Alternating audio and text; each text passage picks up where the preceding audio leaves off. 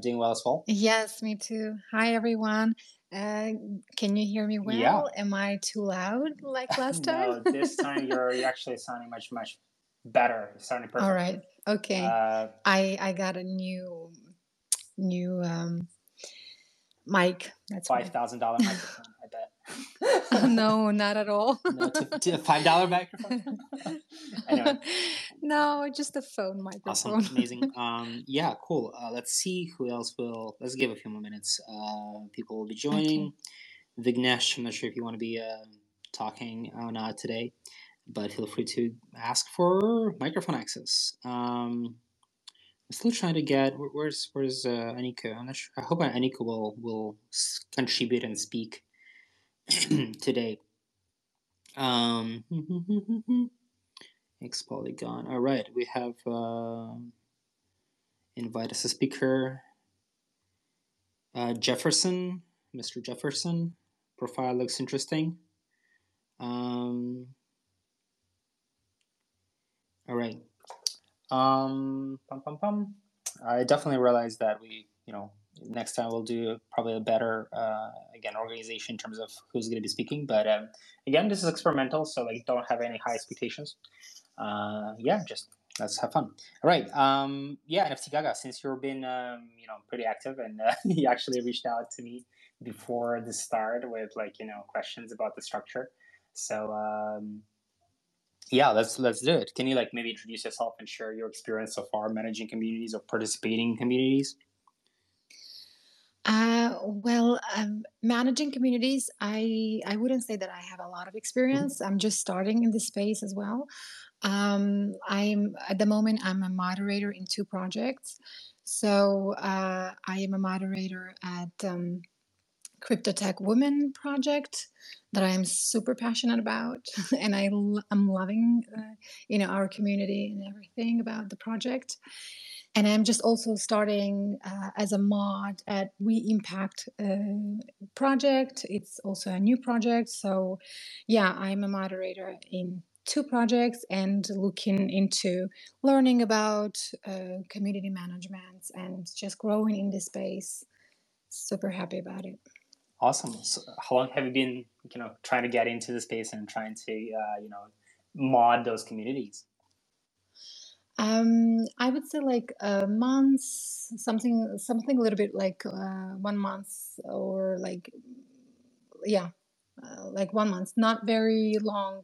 But I have been interested about the whole NFT space for since summer of last year, and little by little I've been learning and trying to kind of shift from the Web 2 space into the Web 3 space. And I have been learning and learning as I go and trying, to improve as I go. Awesome. Would you say, what were the learnings so far that you, or interesting situations as a mod that you kind of participated in and you had to take action as a mod? Taking action as a mod, I mean, I'm kind of there are like 4 or 5 of us, and we have different time zones. So I kind of try to adapt myself to everyone. Like my time zone is CET, so I kind of know some people live in Canada, and I'm like, okay, they are not available, so I have to be more active in the group, like welcoming people, and then if there's somebody not acting, kind of acting out in the group, I have to be take care of that, and just in general just be aware of the things that's happening in the group, while let's say some part of the moderators, some members of the moderator group are sleeping or not available. So I have to be aware of that, and I try to adapt myself to everyone, because we are in this together, and all of us are passionate about the project. So yeah. Awesome. Cool. And thanks so much for the intro. We have a few more guests join us today. Anikudu. I'm not sure whether I'm pronouncing your name correctly. But yeah, please introduce yourself. Can you hear me? Yeah, it's a bit hard to hear you though. Hello, everyone. Well, the mic is we cannot hear you. Can you please maybe like try to make sure that your mic is closer to you and it's like maybe a good wired mic? Hear me, That'd right? be great. Can you hear me now? A little bit better. Okay. Hello, everyone. Hey. Yeah. Basically, my name is Anikubi. I've been into the crypto space for about a while now. I actually started out as a crypto trader, then advanced into being an ambassador for various projects. I think over 10 projects so far. Then started out also recently as a community moderator stroke manager for some projects. Currently 4 different projects at the moment. And also looking forward to learn and share experiences with others here on this chat space today. Awesome. Thank you for Yeah, thanks for joining, for participating. Yes, like you managed I think one of the good questions that you've raised is kind of the difference between community manager and community moderator. What would you say the main difference is? Yeah, the main difference for me is community moderator. Actually, your task is to actually moderate activities on a chat platform, be it Discord or Telegram. Whereas a community manager, you are in charge of all the social media channels of the project, and you handle the Twitter, the Discord, the Telegram, and to some extent, sometimes the community managers oversee the activities of the community moderators. But these days, we see them being misused in the space because some projects actually call them moderators, community managers, and vice versa. So actually, people tend to forget the differences between them. Interesting. That's a pretty good point. But I feel what you've described as a community manager, I think used to be, or maybe even still called like a social media manager. But I guess the lines are getting increasingly blurred these days. Yeah. Would you say there was like a huge overlap between like what a community manager does in your definition and what a social media manager does, or like what are the differences? What's the overlap? Yeah, not much overlap per se, but the community manager actually is pretty much similar to the social media manager. The only difference that the social media manager does activities and that the online activities, while the community manager extends to offline, hosting offline events and all that. So I think it's pretty much similar. Mm-hmm. Yeah, if any of the speakers have points of view, so they just feel free to unmute yourself and just give comments. Cool. Thanks for this comparison and for the raising this point as well. I think it's important for people to understand that there are like differences between kind of responsibilities in these two roles. Yeah, we also have Jefferson with us today. Please introduce yourself. I mean, your bio says that you've been with SendWire and with Polygon. Sounds like big titles. Yeah. What was your experience with these organizations? Yeah, definitely. Hi guys. My name is Jefferson. I previously worked as the head of documentation over at Polygon.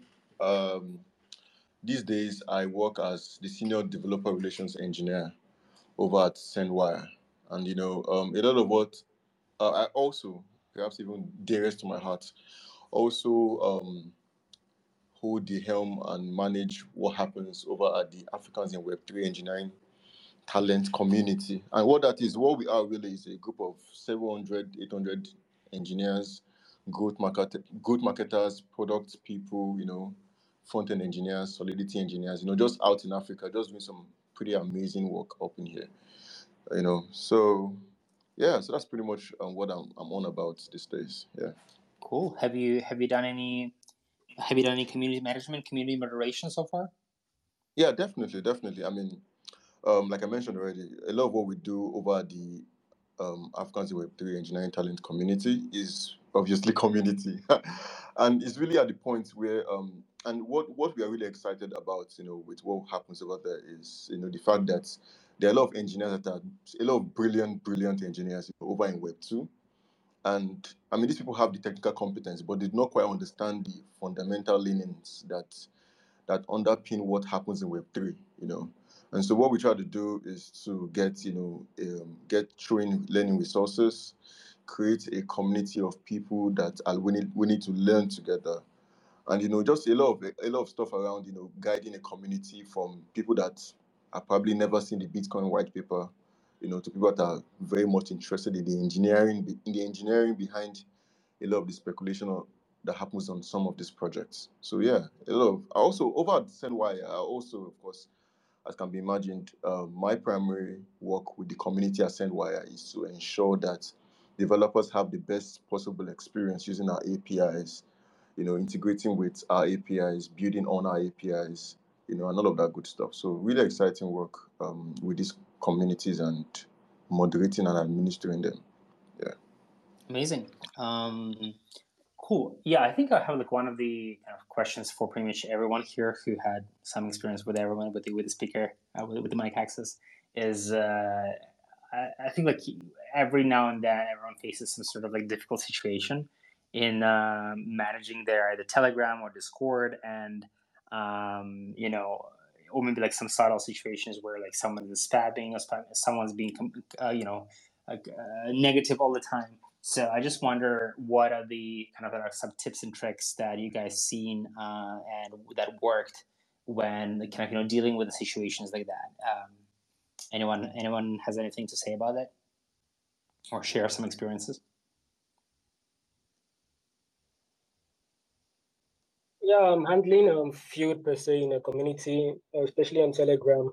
Number one, you have to keep your calm and make sure you don't exchange words with the person. You try as much as possible first to explain from your own project perspective and make the user try to understand what the project is all about. But if the person persists on feuding or negative comments, you may be forced to ban such person on the chat or on the community. Also, I think last year, one of the projects I was working with, we had a issue with the contract which caused the whole votes and polls to be drained completely. So at that point, I was the only member of the team active at the moment. So you can imagine the feud that came in once community members discovered that the votes were beginning to get drained and their money was vanishing. So as much as possible, I had to keep the community cool while trying to wait for the other team members to be awake or come online and actually investigate the issue. And upon investigation, I think the issue was recognized on time and also resolved, and the issue fixed temporarily. And I think to some extent, the community members are quite satisfied because actually I engaged with them properly in the right manner and keep making them assured that their phones are safe also. So that's what you need to do most times. Cool. Thanks for explaining this. Sorry, you have quite a lot of background noise. Yeah, just wanted to ask everyone else, like NFT Gaga, do you have any interesting situations that you've already seen? And I don't know, people are misbehaving in some way, or you're having to react. I would agree with Anikudi, that you try to keep it calm and keep your cool. Never get into I think it's like a big no-no to get into argument, like say inside of a general chat with the person who's trying to create FOD inside of your community. So I would, the way how we try to manage it, for example, I would DM the person and say, hey, it's not cool what you're writing in the community, and we are giving you a warning. If you're going to do this one more time, we're going to ban you. Some people understand, and some people are just there to create fun, unfortunately. So you have to, be reactive to that. And other part, there are people who come to the communities simply to spam. Like they will have, like yesterday, for example, I had this case.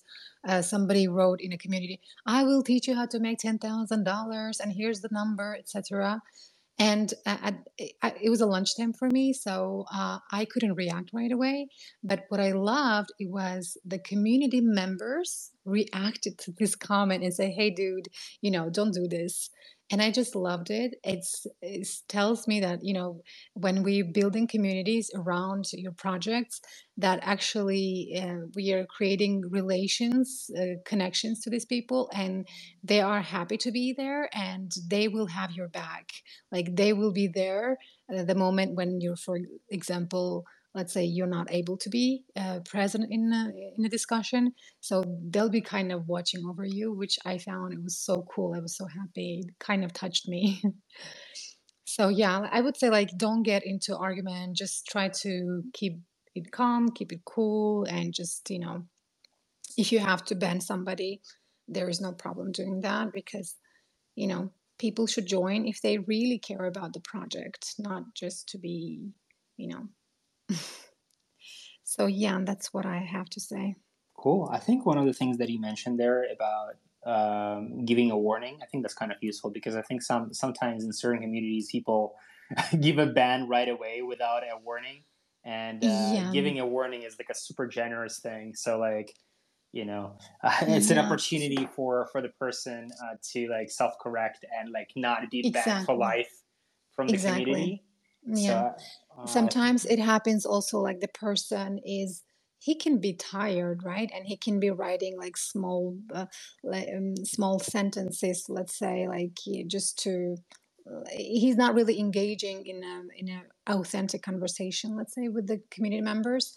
And so you kind of have to also understand that we are all humans. You have to kind of put yourself in his position. Maybe he's just interacting because maybe he's tired after work and he doesn't have energy to write like long sentences, right? Like, everything happens. So if something bothers you, I think, in the community, like general chat, let's say, the way I like to manage it is to, like, have a human interaction. Say, hey, it's not cool, could you improve that? And then if the person understands, it's great. If no, then no. Yeah, I mean, to piggyback off what NFT Gagas mentioned, I think one thing that must be understood is that creating a community consciousness is really foundational to understand, to getting the right people and the right conversation going on. So what I define as a community consciousness is the guiding ethos for a community, right? And this means that the type of conversations that can be had, the type of conversations that shouldn't be had, and the things that can go on to, and understanding how to prime the community to react without having the community mod speak many times. I favor this approach because what can happen many times is if you are quick to strike and you're quick to what's the word for it now, to use a ban, you may create a dictatorial system where individuals believe that someone must come to enforce the rules, and there's no communal understanding of what the rules are until when someone comes to enforce them. And so what I do many times with my communities and with the developers that I relate with is to create from the ground up, a guiding ethos. This is what we do, this is what we are about, this is what we are not about. And it actually does go beyond just creating a set of rules and regulations many times. It also goes into when you're having your community calls, speaking about being respectful during conversations, being understanding of others' prejudices, and opening a system where people can get feedback for the conversations they have.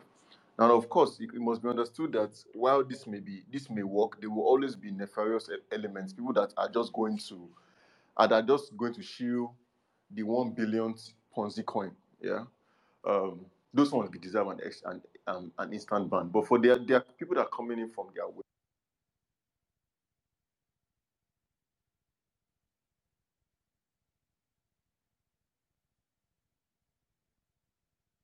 Sorry, I think you got muted. Twitter's been acting weird today somehow for me. Jefferson, please unmute yourself. All right, sorry. So my apologies. I sorry, really my bad. Yeah, no problem. So at the core of it, essentially, is creating a community consciousness and a community ethos for what conversations should be allowed, and how can that be done? Aside from moving on from doing a proper rules and regulations on Discord, another thing is, another way it can be done, of course, is doing community calls to reaffirm the respectfulness that must happen in conversations on the Discord. That's how I go about it. Cool. Do you guys like? Have you seen any like common best practices in terms of like your structuring Discord and like some for example channels that are like must have or really like suggested to have them that they've been really helpful in terms of kind of structuring and onboarding new people into the community? Because let's face it, all Discord channels these days, they're like hundreds of different channels, and it's like super hard to navigate what's going on where, and people start conversations in different channels. What have you guys seen as like the best practices in structuring the channels and channel folders? I can say that having a channel about general information about the project with all the links to official links to the project, like the website, Twitter, etc. I think it's super useful. Let's say when you are onboarding a new member, you're like, hey, how are you? Welcome to the community. Please, you might want to see this information, and you just tag them the channel and where he can go and find information easily. I find that is super important. Then also about information about the frequently asked questions, like you might want to have that. And of course, the meme channel. We cannot go without the meme channel. I love that. So yeah, like I would say those two are super important. Cool. Anyone else? Yeah, in addition to that, I think we should have a Twitter channel to post Twitter announcements also. A suggestion channel should also be included. Then a regular talk channel, maybe a price talks channel, or a channel to discuss about other projects different from your actual project, because definitely there will be people who want to talk about other projects. Then also, I think that's it. Then for NFTs these days, you can also have a verified NFT holder channel for the verified NFT holders to feel exclusive from the rest of the community. Interesting. That's specific to the NFT project. Sounds like it.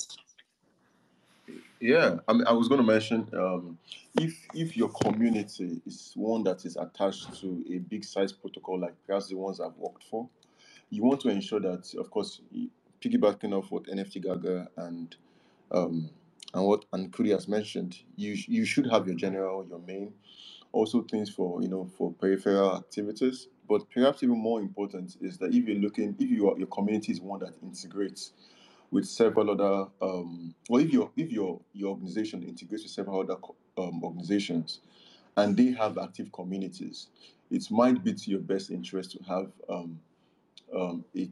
to have channels dedicated to these different integrations. And so when I say integrations, I simply just mean instances where, say for example, now your company is Cardano, and of course Cardano has something going on with, I don't know, Binance, right? So a Binance Cardano channel can be created, and what happens there is the conversations that are tied to that relationship, or developers that have issues with that integration, or whatever conversations need to be that happen in that hemisphere can happen over there. That way, you can help segregate your community into places that into different instances, different channels, and help can come to those channels almost immediately. Yet another best practice I guess you could try out is to go on to have a place dedicated to the peripheral sides of conversation. So a place for fun, essentially, a place for fun, because we don't want to bring Web2 politics and Web2 straight jacket behavior into Web3. So a place for fun, and also a place for integrations with different protocols or whatever organizations you have. It's a really nice way to ensure that help gets into the ecosystem as soon as it can. It's a very good point. Sorry, go ahead. Yeah, go ahead. Yeah, just Okay, I'm just gonna say. So I'm kind of like, I feel like it will also depend of the project that you are, of your project. If you have a DeFi project, of course you will have to have uh, additional other channels, whereas NFT project will have other things. So yeah, but like overall, in general, I feel like, the ones that we mentioned, everyone mentioned, is kind of important channels, but it will differ from one project to another. Can you guys hear me? yeah. I think Okay, I thought I was rugged. no worries. I think also just to comment to what Jefferson said as well, that having a channel per integration, especially I think that's especially relevant for like DeFi projects or like Definitely. projects that are like getting listed somewhere. I think that is super useful. So these are pretty good points. Have you used any of the like common bots? I guess there are like some bot names that are pretty common, but anything that you recommend that is probably more niche that helps you like moderate the conversations?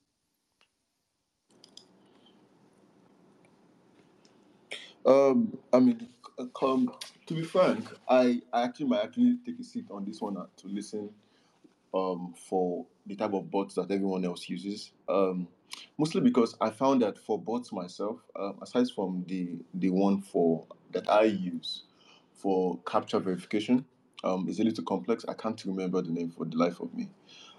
Aside from that, I've not particularly had any use cases for a lot of bots, but so I'm going to take a back seat and see if anyone has used bots that has been beneficial to their community. Yeah.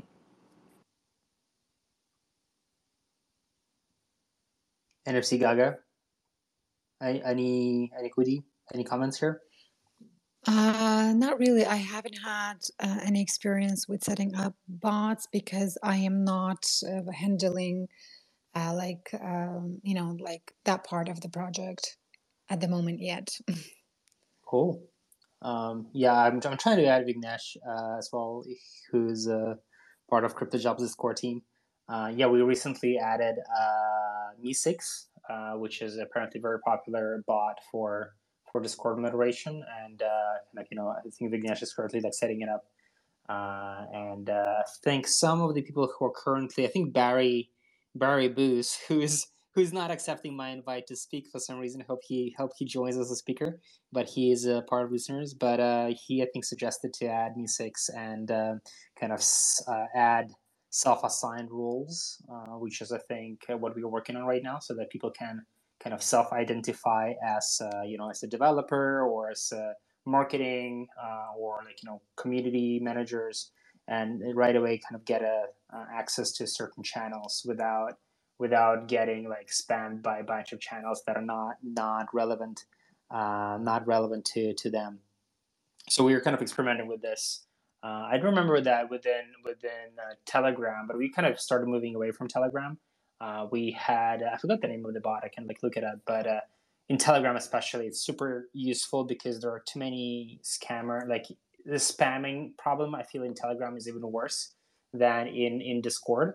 But even in Discord, it's kind of picking up pace as well. But yeah, like I think it's super important to make sure that random people do not just start spamming different links or links to other Discord channels, or because like we, for example, and probably part of it, what prompted this Twitter space is over the past month, as we've been growing our Discord community, we had situations where like it was fairly new Discord server, and some random people would just start spamming phishing links across all channels and tagging like everyone and tagging at here. And kind of we learned the hard way that we need to server-wide disable at everyone and at here so that no one gets notifications, because all these spammers and scammers, they just will abuse that, and they will like use links that look like it's a Discord link or like a link to some Discord premium feature or whatnot, but in fact that link is like a phishing link that eventually will like ask you for your private keys or ask you to transfer funds somewhere. So this is something that that's been working for us. Oh, amazing! We have a Gandalf joining us from EtherCards, and EtherCards had a recent rebranding. We've been working with them as well. So this is what I had to say on that.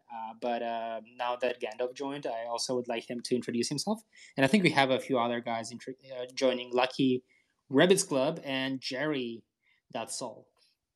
The mic goes to Gandalf. Hey, how you doing, man? Hey, Roman. Good. How are you? Doing well. Excited to have you. Wasn't expecting that you'll join, but it's amazing. Yeah, literally good to have you. I'm like, oh, this is a good topic. Oh, look, who's hosting. Awesome. We're just discussing today, best practices for community management, and I think you've got quite a lot of experience with EtherCards. Yep. What would you say, like any like general tips or some general crazy stories that you had so far managing the community? Yeah, a few. So I guess I should introduce myself. I am Gandalf, and I've been in this space for almost 5 years now. I've worked on quite a few projects, exchanges, blockchain platforms, dApps, NFT, launchpads and community growth platforms, DeFi projects. Mostly I've been working with them on ecosystem development and community growth, also marketing, PR, product vision, product strategy, quite a few different things. One of probably the largest community I've managed was about 500,000 people at one point. That was a nightmare. That's crazy. That was before Discord was a thing, and that was when we were on Telegram. We had 13 different language groups, and I won't even go into it. But so I'm currently working with EtherCards, taking care of their Discord, setting up the Discords for all their partner projects. I'm actually building out a team literally right now of some really top end community managers and Discord devs to basically be available for hire as projects come up, because it's one of the things, as you have been saying, Raman, that projects really don't fully understand this, and they need to. And it's not just necessarily Discord, but general community management. And some of the things that come to mind, I mean, what you were saying about the @everyone and @here, 100% true. I never, ever, ever let that get turned on whenever we're setting up a community.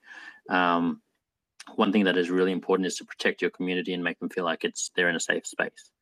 And notification spam is one way to not do that. But the other way is to allow low quality people into your community. And it's not like you're trying to gatekeep and make it exclusive and hard to get into. But it's really important to understand who your target audience is and how to market to them and not market to other people, I guess. So an example of that would be if you do a bunch of influencer giveaways and say, hey, they have to follow our account and make them join our Discord, you're going to get a lot of low quality community members.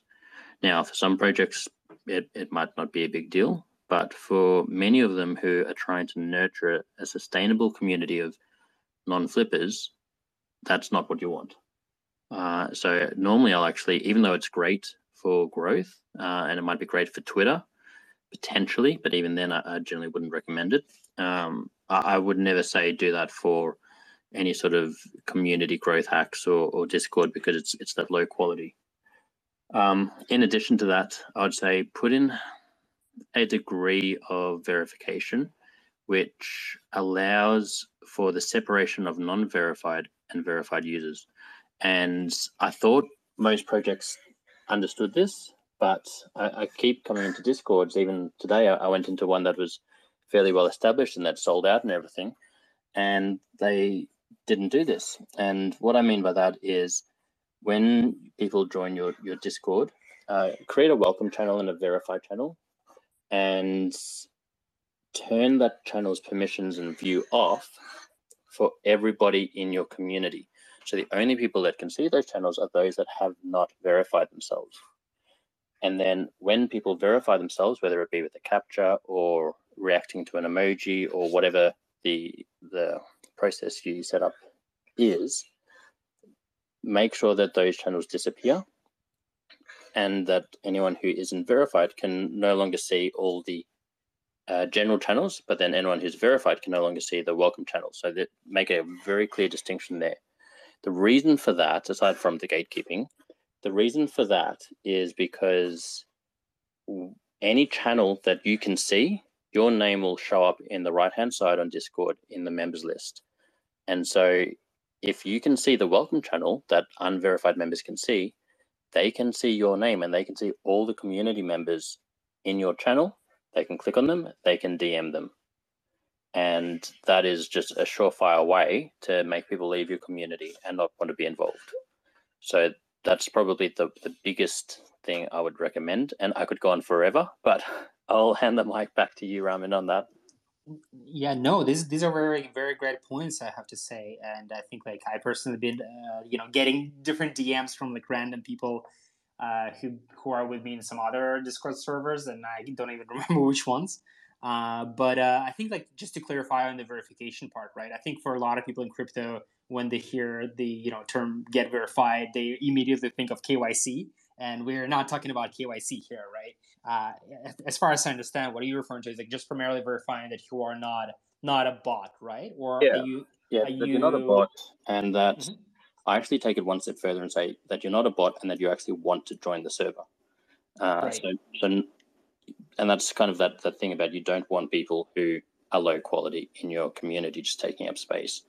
And so normally it'll be a two-step verification, and that is get them to see your rules, which is you can do that with a little pop-up in the Discord settings, and they have to just check I've read and agree, and then confirm. And the good thing about that is if you ever want to kick somebody or ban somebody for not complying with those rules, they can't argue because you've said, well, you agreed to them. You literally ticked the check and you had to read them to do that. But then that's the first level. And then the second level of verification is, like I was saying, about either a captcha, which I don't like all the captchas that are currently existing because they either DM the community members or they send them off-site to a third-party site. So I'm actually building out with my devs a captcha that works within the channel itself and doesn't send a DM and doesn't send the user off-site. But that can be one way, so a captcha, or simply just a react to a post by the bot. Neither of those are actually fully secure. You will get bots, you will get scammers through there, and that's where having an educated mod team managing the server is also really important as well. Awesome. Yeah, I was just about to ask, this verification process, is it achievable just with the native settings of Discord because they're like bottomless number of configurations, or do you have to use any like external bots and tools to enable these things? Yeah. So any tools you'd recommend? I use both the native settings on Discord plus a bot. There are a number of bots. Some people use the YAPBD. Some I use Me6. Others use Arcane. There's a whole range of them, and it comes down to what you're wanting. Generally speaking, they'll all do the same verification process, but where it really differs is the other features that they have. Now, I'm a big believer that the less bots, the better. The more secure your server will be with less bots. And I like Me6 because it has quite a lot of the features that I need in most of my servers. However, a lot of people don't like Me6 because they put a lot of those features behind a paywall. And you can definitely use Me6 with the verification and everything without going in the paywall. And most bots, you can get that verification for free. But do try and keep your bots to a minimum. So the bots that I recommend for verification are the three that I just mentioned there: Me6, Arcane, and I think it's YAPBD. But you can just search on Discord bots about some of the top ones there, and any of the ones that are used on thousands and thousands of servers will generally be okay. Yeah, these are very good points. I'm also kind of making a short list of different points that I made in this group. Maybe I'll will try to make a thread with like key learnings and key lessons. And if anyone here is like paying good attention, you feel free to make your own thread with like top lessons learned from this Twitter space about community management. Yes, I'm sure these kind of threads will be useful. We'll be happy to retweet them as well if they're good quality. I just wanted to point out that Aditya, who is a community manager at Product Hunt, joined us as well. So hopefully he will join us as a speaker too. But Product Hunt is not necessarily yet in crypto space, but they're pretty big part of online community, and they have a very very kind of tight community there on the side with people commenting and celebrating new products. Hopefully he will be able to join. I'm just trying to invite him to speak and share his experiences.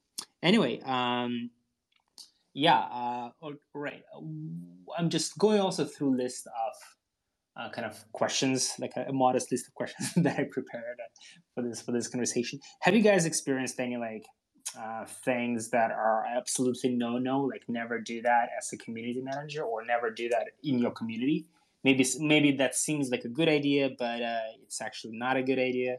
Any like anti patterns?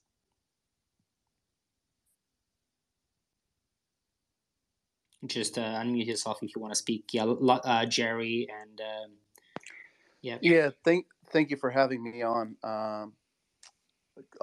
Gandalf gave us a lot of great information. I think that that little bit about the welcome screen and the things that an unverified person can see is major alpha. And I just checked our Discord, and we do have that vulnerability. We will not have that in the next few minutes. That's for sure. Awesome. But what I'd like to comment on is things that we will never do. And this was a rather turnaround week for myself and the project that I'm working on, which is this idea of addressing burnout in the community for allow list spots and place in the community, and the ability to mint and be parts of projects. The one thing we most certainly do not plan on doing is manipulating our audience, for lack of a better term. I respect the way things have been done, but they have gotten out of control. I understand why they've been effective, a lot of these strategies and tactics, and I don't want to criticize the way anybody has done anything. We're in a completely pioneering space. So we're all experimenting with what works and what doesn't work. But at this point, it seems like the conversation as of the past week has been heavily focused on this concept of these allow lists and their relevancies, and now with a secondary market for just the spots starting to emerge lately. And that's just something that, we're still thinking outside the box and see how we can do it. So, for example, like, random acts of kindness is something that we're talking about. If we could have somebody prove a random act of kindness and share that with us, we would certainly want to give them priority as to having access to like an allow list or something of that sort. That those are like kinds of things that we're toying with. We're honestly thinking of a bunch of things in regards with Discord. I'll go ahead and share an idea that we were discussing last night, which is the idea of not having our own main central Discord and partnering with trusted and respected projects who will allow us to have a channel on their Discord. So, for example, the name of our project is the Lucky Rabbits Club. So, if we could come on another project, let's say that I know them and we've had discussions, and there's going to be certain things we're going to do for their community, and in turn, they're going to allow us to come have like the Rabbit Hole or the Lucky Rabbits Club channels on their server. Now, that does pose its own security issues, the potential of like lack of control. We could supply a moderator, but then these ideas that what if the owner goes rogue?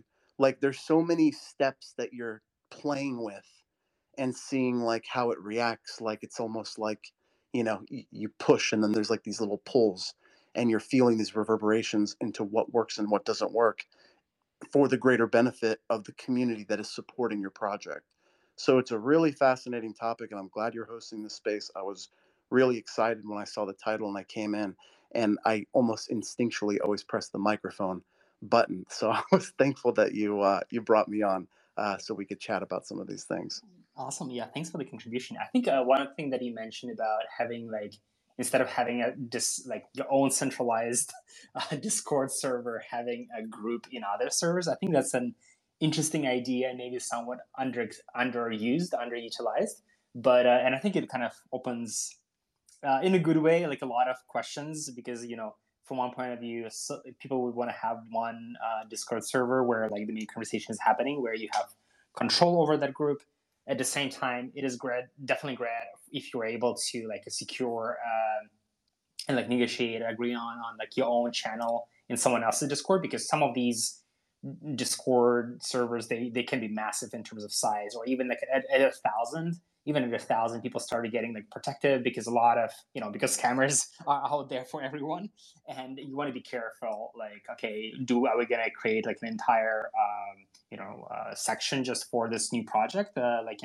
Is it a legitimate project? Are they gonna be just posting scam links there, or are they gonna be how they will be leveraging our community? Will they actually start adding value to our community? Which also kind of reminds me that. So a few we, for example, as Scripted Jobs, we used to have a Discord bot for I think for 3 years ago we built it, and then I think it went offline. I wasn't maintaining it for some reason, and recently a lot of people were asking to just create a jobs channel in their Discord. So I had to rebuild Discord board that just posts jobs in crypto and Web3 to the Discord server. So I think it's, and we just started getting different Discord servers adding the bot to their server, creating a dedicated channel, or kind of letting it post to the general channel. But it's definitely an interesting idea of kind of collaborating with other projects through the means of having your own kind of sub channel, especially if you're partnering with that project, or kind of able to add added value. Gandalf, I think he had something to say. Go ahead. You raise your hand. Yeah. Sorry, I wasn't trying to interrupt. I was just waiting No to finish. A couple of things. One thing that Lucky, I think it was you that was talking just before. Was it Lucky? Yep. One thing that Lucky mentioned that actually was a good point was the idea of completely changing the narrative of how the pre-sale and early access works. And that's something that I'm actually exploring. So I'm doing my own NFT project, and I'm exploring that, which I won't go into details about at the moment because there's not space for it. But there is another project with... So I'm building out the Discord server and community for a very well-known actor in an A-list actor, and they're planning on getting around 200,000 people in their server. So they want to do it right. And one of the things that they're planning on doing is with their early access, they are going to be doing it where people have to submit essentially some show of love or support for the actor, whether it be a video, song, picture, tweet, something. And then that'll be curated, that they get submitted via the website and then curated. Now, it's an interesting idea, but there are some very serious challenges with that, which I've suggested a couple of options, but they're going away and going to spend some time thinking about that. But I just thought I'd mention that because if they do figure out a good way to do it, it'll be worth maybe sharing it with a couple of you guys to then share with the rest of your followers groups and communities. I think it'll be really good to get that narrative or that thinking started. The other thing was a couple of points that I forgot to mention earlier, but are really, really important. And excuse me, that is anyone who's going to set up a Discord server, when you set it up, you're the owner. Create an account that is dedicated to that server as the owner, set it up, put that owner account away. Do not access the account again with that owner unless you need it. Then when you are going to be managing the account on a day-to-day basis, use a separate account that or your own personal one that you've set up as the admin account. And this will help protect your Discord from compromises. So a lot of compromises occur when either the admin or the owner gets compromised. And if you're on there as an admin but not the owner, they cannot lock all the other admins out. So it will stop at least you from losing control of your own server. So that's the first thing. The second one was I always suggest for servers to put up a channel, a read-only channel, which lists all the team members and moderators and community members that have a status, so to speak, on the Discord, and have the people listed there. Anyone who's not listed there is not going to be a team member or a mod, and therefore people aren't going to get fooled by somebody saying, hey, I'm part of the team, or I'm a mod, how can I help you, DM me, whatever, etc., etc. And with your mods, you don't need to give them full control. Definitely do not make them admins. Just give them the controls and the permissions that they absolutely need. And it's okay to have different types of mods. Have a junior mod, have senior mods. I always, if I have somebody that I don't fully trust because they haven't been around for months and months and months, I will give them the bare bones permissions as a mod and give them a probation of 1 month and see how they go. It's really important to do that. Make sure that people that have access to announcements are very few. So obviously you'll have your admins, but keep it to 2 or 3 people. That way you're not going to have issues where somebody gets access to your announcement channel, posts an announcement with a fake link or some other compromising piece of information, and then people get scammed. So those were just a couple of extra things that I remembered. Sorry, I kind of was on the spot before, so I didn't think of them. Yeah, these are very good points, especially around protecting the ownership of the Discord server.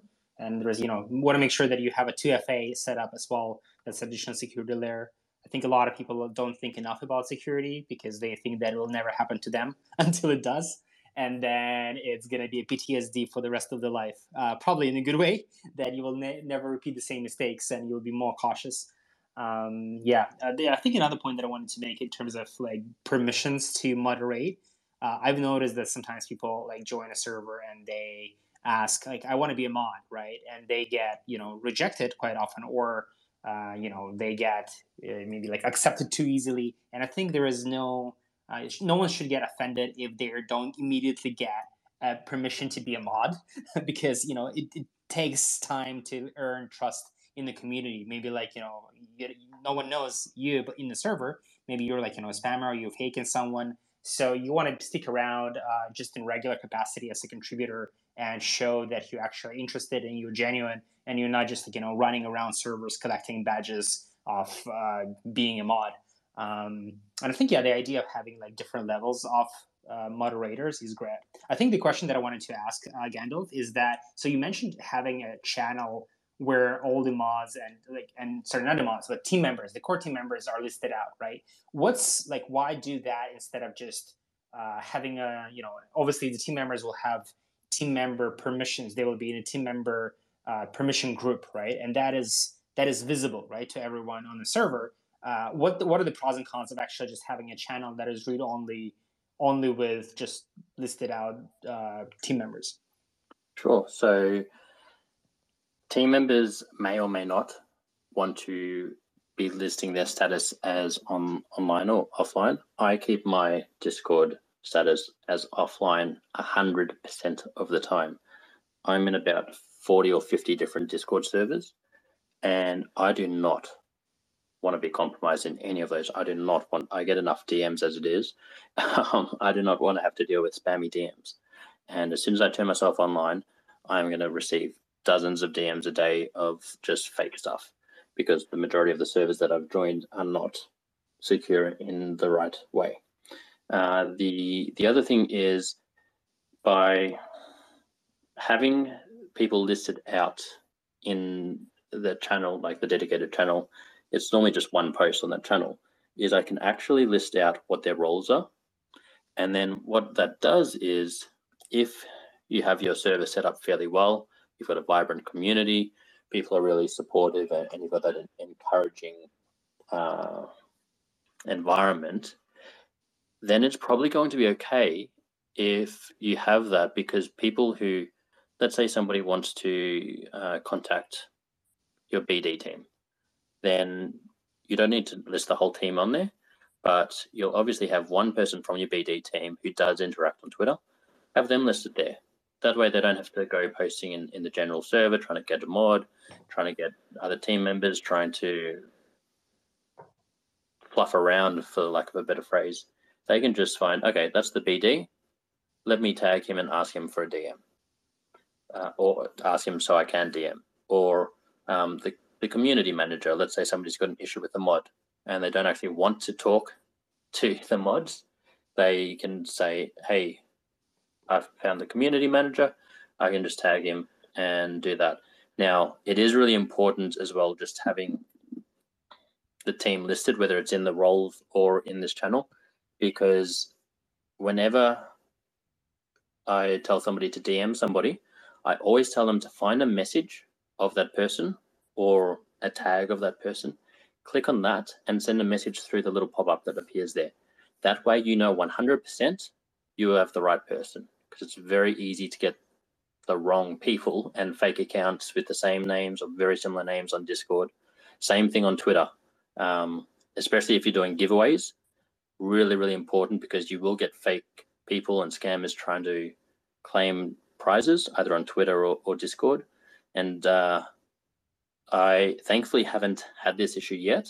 I know a lot of people that have, where they end up giving prizes away, and sometimes fairly expensive prizes. One person ended up giving a $2,000 prize away to the wrong person, because, no, in fact, two of them to the wrong person. So it's $4,000 went to the wrong person because they didn't verify the name.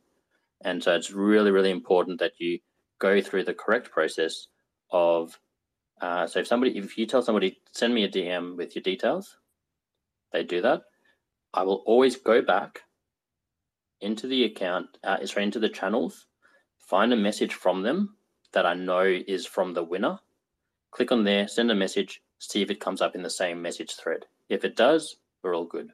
If not, you know you've got a scammer. Yeah, I think this is a very good point of like double making sure and paying close attention to all these details when someone reaches out to you, like making sure that it's the right person. Like we also get that in a different capacity, like outside of Discord. But for example, some people message us for support when they're listing jobs, and like even today, someone changed their domain from .com to .xyz.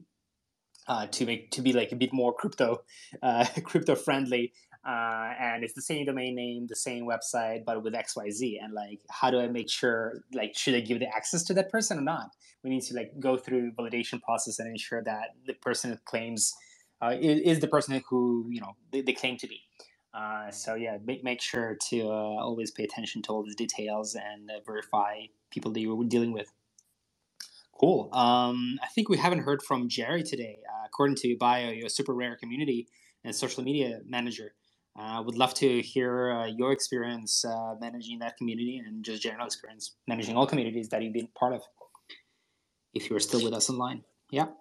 Hi, good afternoon, everyone. Hey, Jerry. Yeah, my name is Jerry. I'm Nigerian, and I've been in the crypto space for about since 2018. Yes, and I've been a community manager, and I've worked with a few projects. Well, it's been nice, but I've faced some issues, and I thought I could join the space and maybe talk about them and I don't know, share ideas and see how that goes.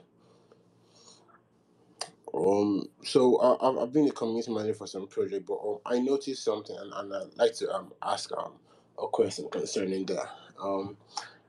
So the last project I worked with, I don't have to call a name. I don't think it will be nice. But what would you do as a community manager? You're handling a project, and then the owner of the project just goes incommunicado. I don't know. I've had this. I don't know if it's a rug or what happened, but most times we find projects going, owners of project going incommunicado, and then the community just stops functioning. They're still the owners of the projects are still members of the community, but you don't get feedback from them, and everything just goes down. I don't know, what would you do in that situation, because I'm faced with that right now, and the community is quite wavy, and I'm just lost in the middle of it. Interesting question. So just to summarize, as far as I understood it, if I understand it correctly, like basically the owners of the community went, disappeared, right? So you're trying to figure out what to do with it, right? Yes. Great 'Cause question.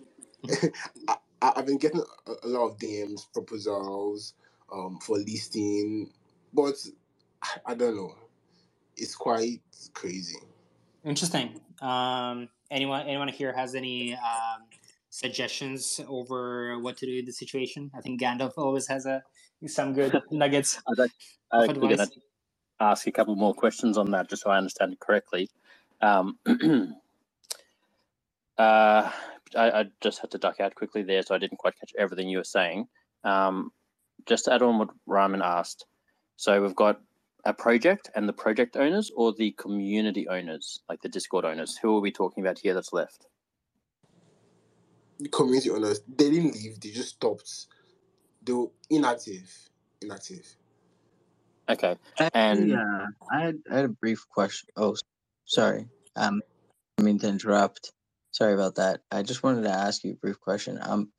Did you go over maybe some of these people's previous credentials? Like for instance, have you looked at some of the graphic designers' previous works and stuff like that? I think one thing that's a dead giveaway, right, is if they don't cite any previous work. With them, That's one big I was dead working giveaway. with an influencer, and then the project reached out to him.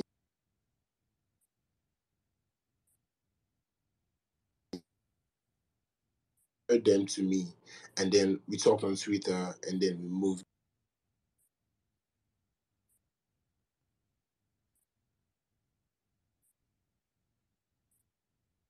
I'm not sure if the audio quality is it me or is it Jerry's dropping down.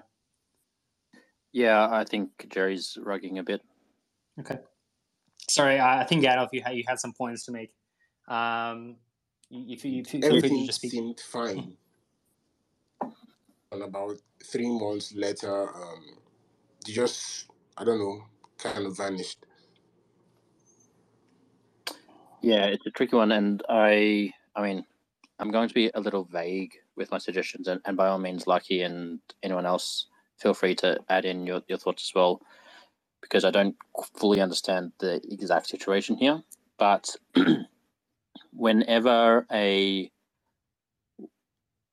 community owners leave, whenever I've seen that happen, most of the time, unless it's a rug, like it's actually the project team that's just done a rug or a scam or left, generally speaking, it's because the community isn't worth the upkeep to them.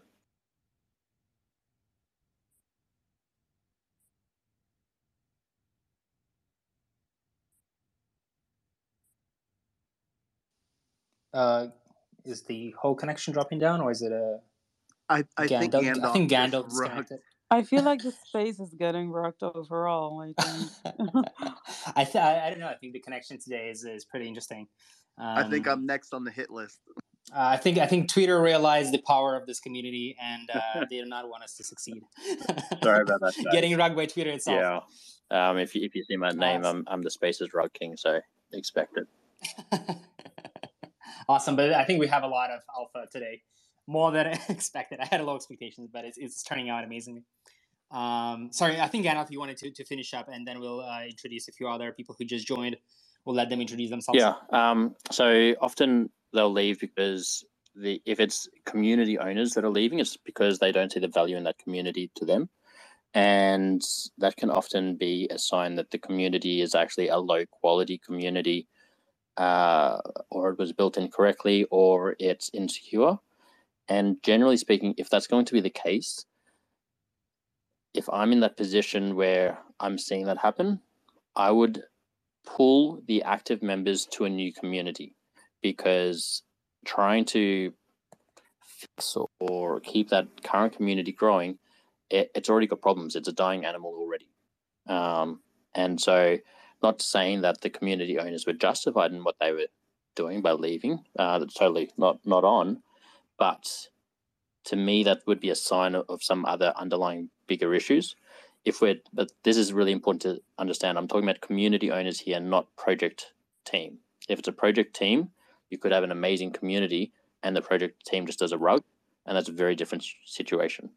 Now, if the community is vibrant and for some reason the community owners do leave, it really comes down to, do you have access to the admin? And even then, I probably would do a slow transition to a new community, because if you don't have ownership and you're building up this community now, one, you don't have particular access to particular features and functions which you will need eventually. But two, the owner could come back and just completely delete the server, change it completely, do whatever they want. And that is not secure. I would never, ever trust a community where the owner, the people who are running it, do not have access to the owner. That's my 2C. Strong points. I think I'd like to add to this, Please. like sometimes, people approach you, hey, you want to be a moderator for this project. And when for example, for myself, I made a clear decision that I'm not going to be a moderator or a community manager for a project that I don't know who are the owners and the values they have and what the project is about.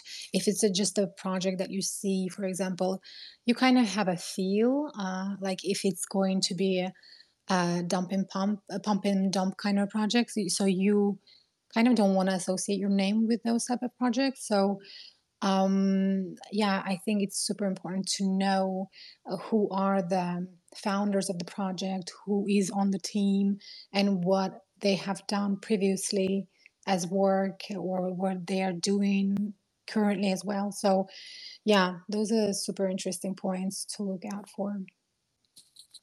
Do not join dump and dump community members. Sorry. It's a good one.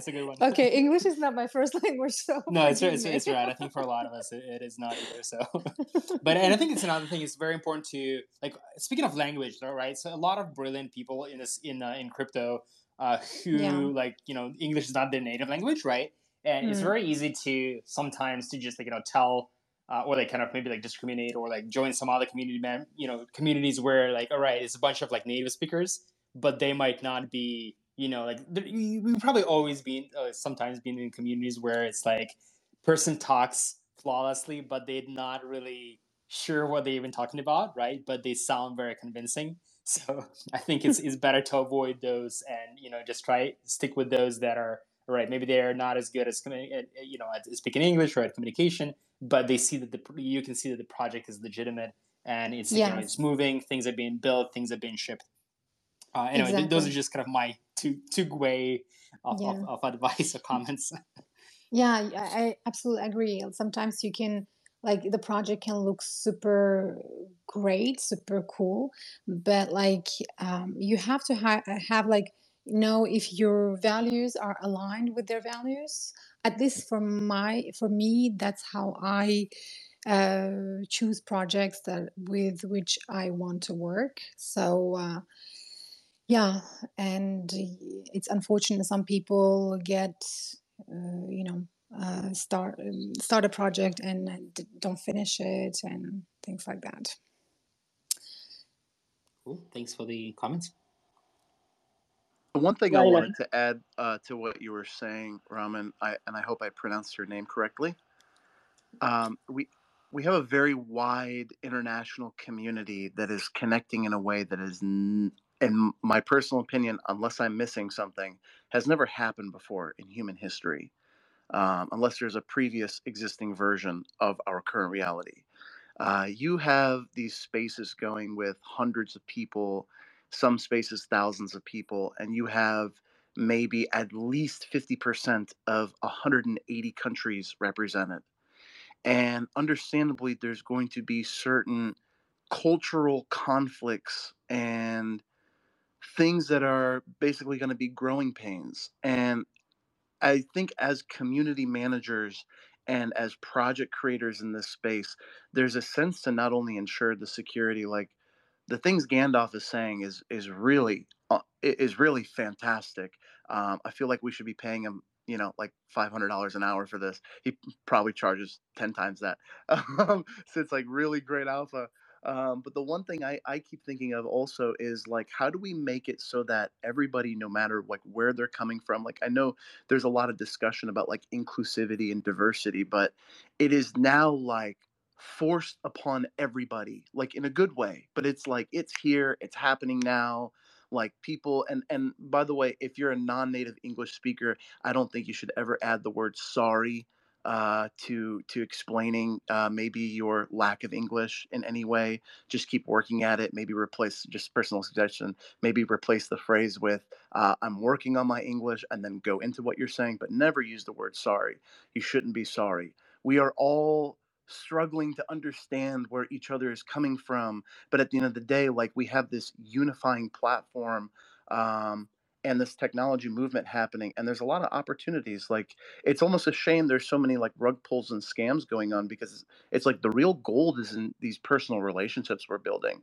Like nobody's going to really widely travel anywhere for like the next year or so, but pretty soon all of us that are meeting are going to be meeting at NFT conventions, metaverse conventions, Web3 conventions. And it's going to be really cool to have been investing in these relationships with each other. So these are the things that I'm thinking of when, Raman, when you're talking about like community building and like community management. Like I think there's a larger sense of cultural responsibility that didn't dawn on me until like literally this week. Lucky, I'd you're like. actually really right there. Sorry, Smokey. Oh, I'll just add this I quick was. thing and then hand over to you, Smokey. Yeah, yeah, please. Lucky, what you said is really true about that relational aspect. So true. And I mean, not like I would never call myself an expert, and nobody really in this space should ever call themselves an expert. It's we're all learning together, but I've never ever put community manager, Discord genius, or anything like that in my bio. I've never said that to anybody at all, but people still come to me for advice and like to help them with their Discord servers, etc. And the reason is because the focus is on building that relationship, that network. And it all started, I mean, even though I've been in this space for quite a while, I started coming into these spaces asking questions. And I think that's a really, really important thing to do. I mean, right now spaces is the hot thing, but after spaces there'll be something else, and like it'll just keep transitioning from one area to another. But building that connection up is really, really important, and it doesn't take long to start to understand some of the basics of these things. And as you do that, you'll find that you will attract like-minded people. I mean, Raman, I'm still quite honored and humbled that you brought me up, because I certainly wasn't coming to this space. I didn't even realize that it was you when I joined the space. But I guess what I'm trying to say is having community moderator, community manager is not so bad, but like moderator, Discord mod, community expert, all of that is a big red flag for me. I will be very reluctant to deal with somebody who has that in their bio, not because that's a bad thing to say in itself, but you don't need that. Like it's not, that's not what modding is about. Modding is about managing people and relationships in reality. It's not about moderating a chat group. The true moderators are actually people managers. and a people manager knows that they don't need to put that title up there for people to see them for who they are. I hope I'm making sense. I'm kind of fumbling around with this because it's kind of a thought that I'm developing here, but it kind of was brought on by what Lucky said. Sorry, Smokey. No, totally fine. Honestly, that was completely awesome. I just really quickly wanted to touch up on the point that, a lot of times people come in your Discord and say, hey, I'm going to bring the Discord together and community together. And all they do is type in LFG with a bunch of exclamation marks 20 times. And that's not exactly what we're talking about. We're talking about legitimately helping people, right? And legitimately educating the community, because when you educate the community, you turn the money in your community into something called smart money. And having smart money under one roof is a lot more powerful than just having money under one roof, because people will dump otherwise. People who aren't smart and don't understand the vision and don't believe in what you're doing will dump, guaranteed, because they're interested in money, not the vision, not the product. And the thing that's very important to recognize here is, especially between cross community collaborations and events and all sorts of other things like that, there has to be a real kindling of purpose between these communities, right? And I think that education is really that key factor. Keeping people safe, teaching them the red flags, it really gives this other person that sense of gratitude of, wow, this guy's looking out for me. He's actually teaching me and showing me how to invest properly, how to watch out for those red flags. Because if we work together, the Solana community is cozy, it's small. We have this opportunity now to get together, to educate each other, to educate each other's communities, to get innovators to pool their heads together and ideas together to really, really, really take off in a big, big way by having smart, strong, intelligent investors who are educated in each and every step of this, people who can tell the rugs from the good ones, people who understand the tokenomics, people who read light papers, people who are interested in the space and want to develop the Solana community as a whole.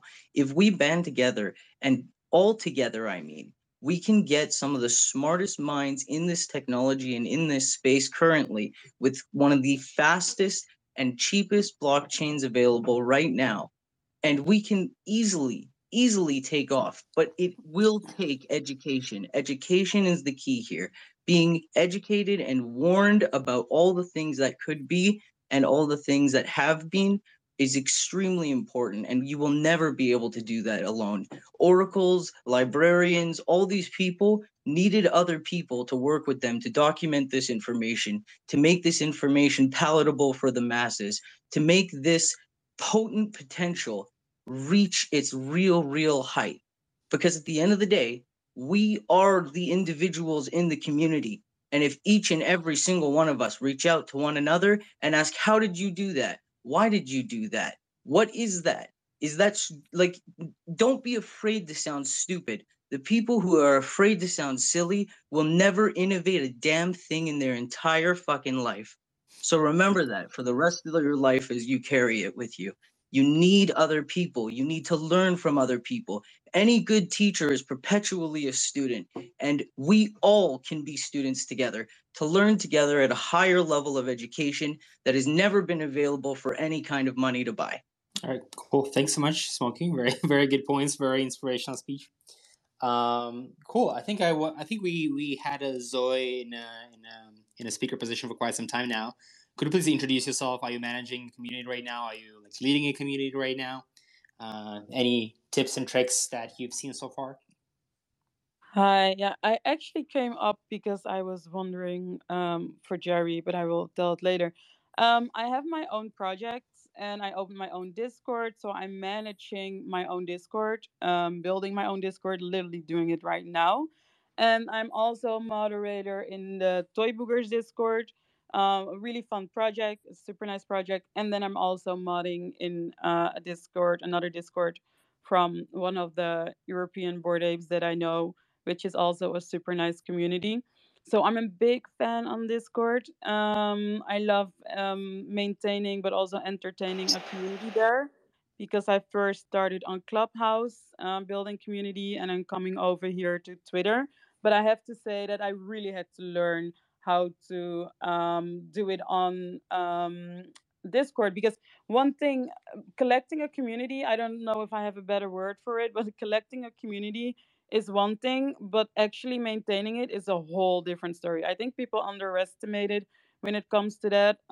If you want to be a moderator, I don't know how many mods they would have in a project, but know that it's a lot of work. Like, do not underestimate being a moderator. And I think I think it was Gandalf what you said there about you should be a people person and not use it as a certain standard status. I 100% agree with that, because it's not about that. It's really about being like connecting with humans, right? You need to have that in you. So I'm also gonna be on the search for moderators as my project is growing. And the one thing I'm looking always for is people who are social, because I've noticed with myself the reason I can keep it up right now is because I'm a very social person. I talk a lot, but the funny thing is I'm an introvert extrovert, so I actually like being by myself 90% of the time, which worked really good during the pandemic and works good for Discord, because I'm working, like I said, on my own NFTs, so I can also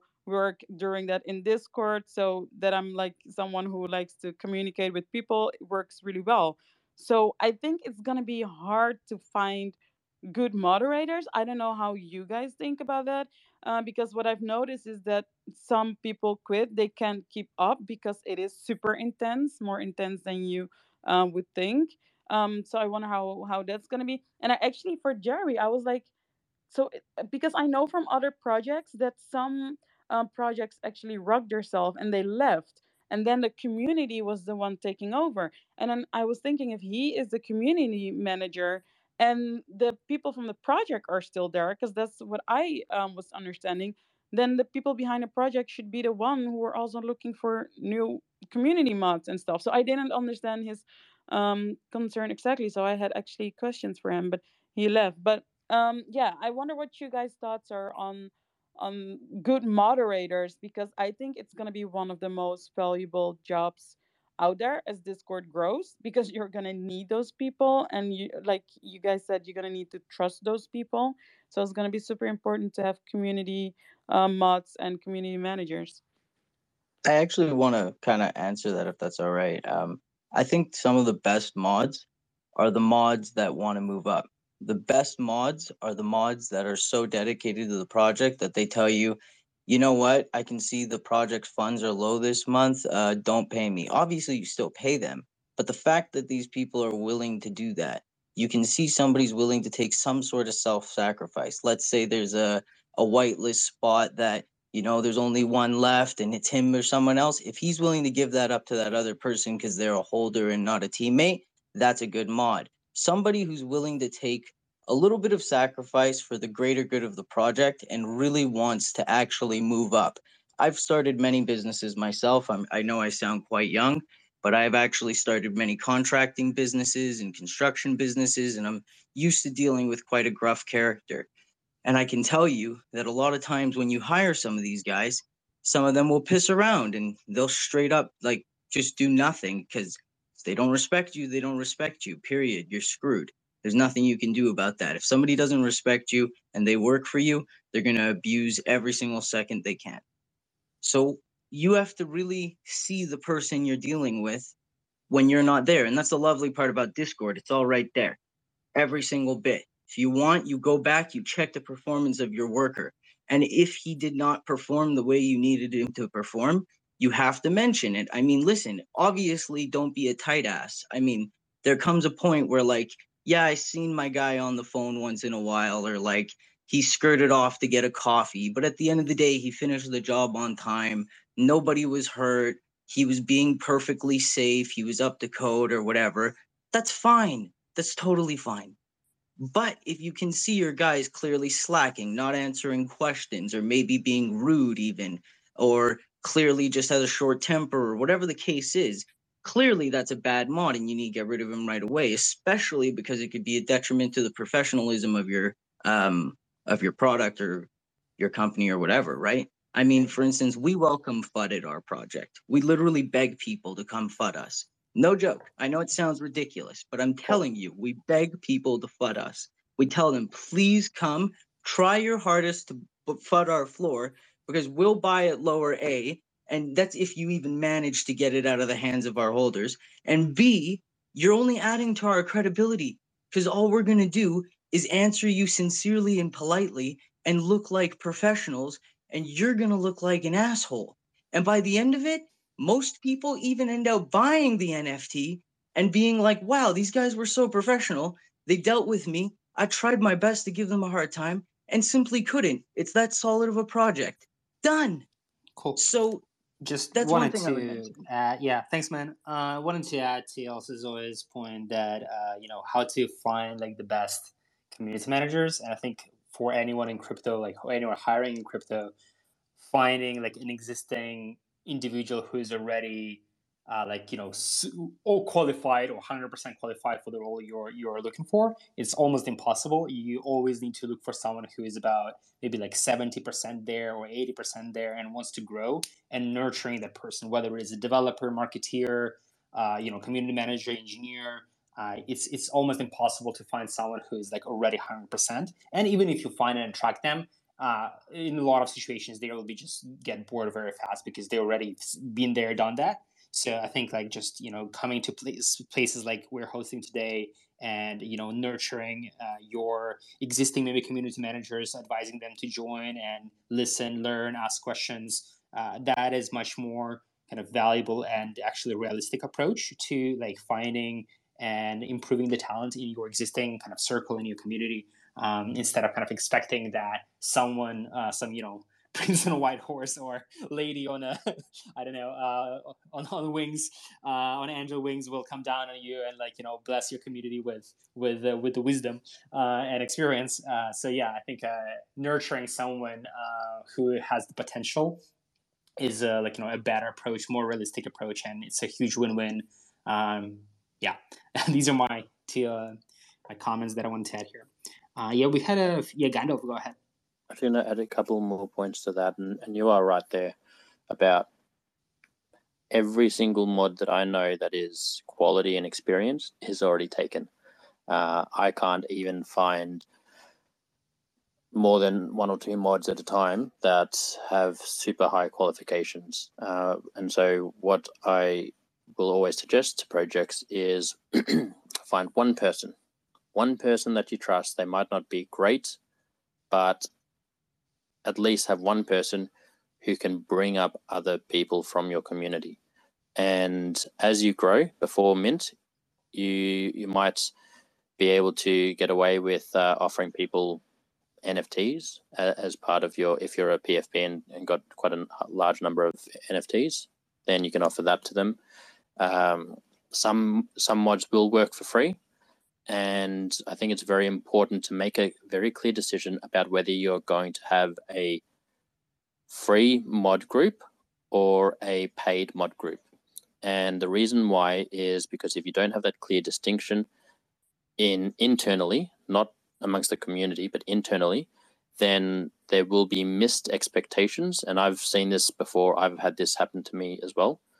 And you'll have some conflict in the mod team as to what is required, what is not required, and make sure you're very, very clear on those expectations.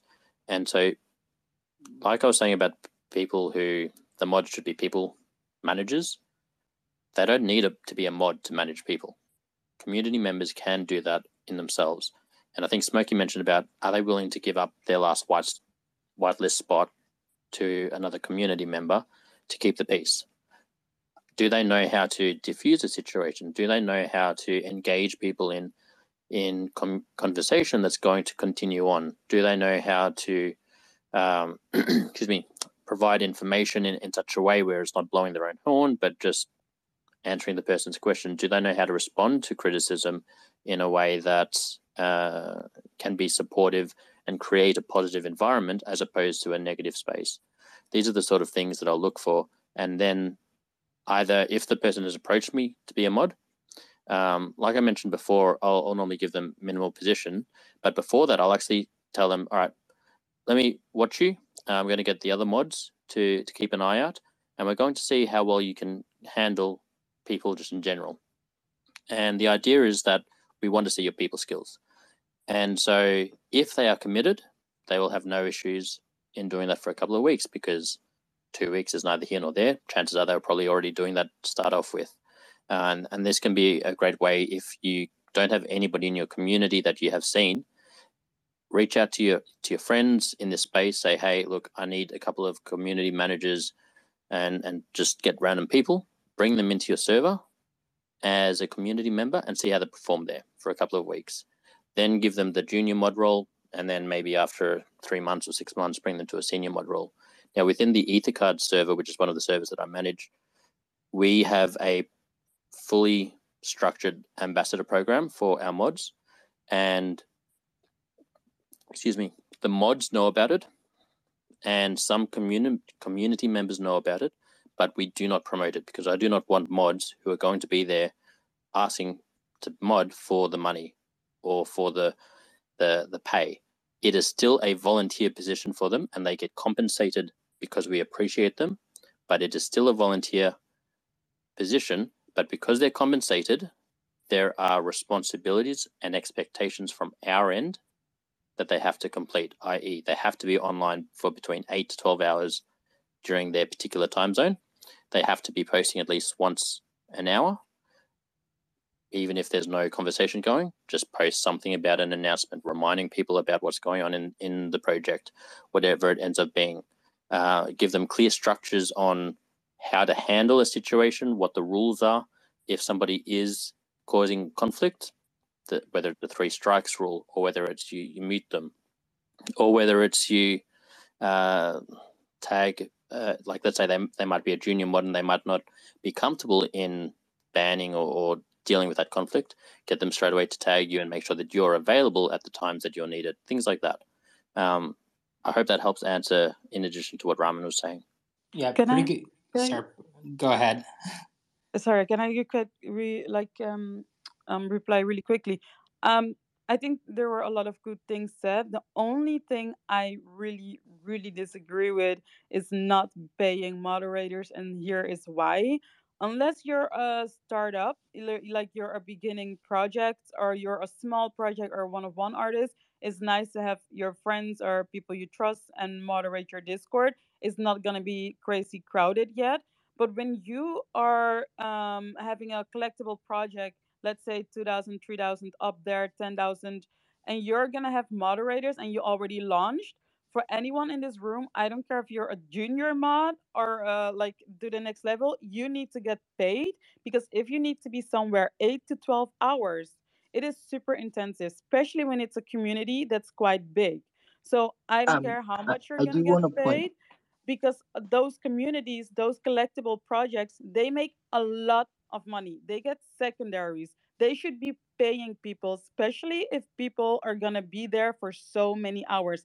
Again, if it's like a small project, and I'm talking really small, and it's like a starting artist, help them out and grow together. But if it's already an accomplished project, or they're about to launch, after the launch, they need to pay you, because they make a lot of money, and they should appreciate people putting those hours, because being a community manager or being a mod is not a joke. It's super intensive. Right. I think that's sure. why Gandalf was pointing out the difference between junior and senior mods, and that like you do not get, start being paid just because you requested that. You need to still build trust. I just want to let Gandalf add to that, like what are his views in terms of, why pay, why not pay. Just to clarify what I was saying on that, and you are right there. Zoe, is that right? Yeah, Zoe. Yep. Yeah, absolutely, you're right. It can be tricky though for one-on-one artists, because sometimes they don't make sales for quite some time, and it can be really difficult if they've committed to pay some mods on a monthly basis, but they're not making any sales. That's not a viable option for them.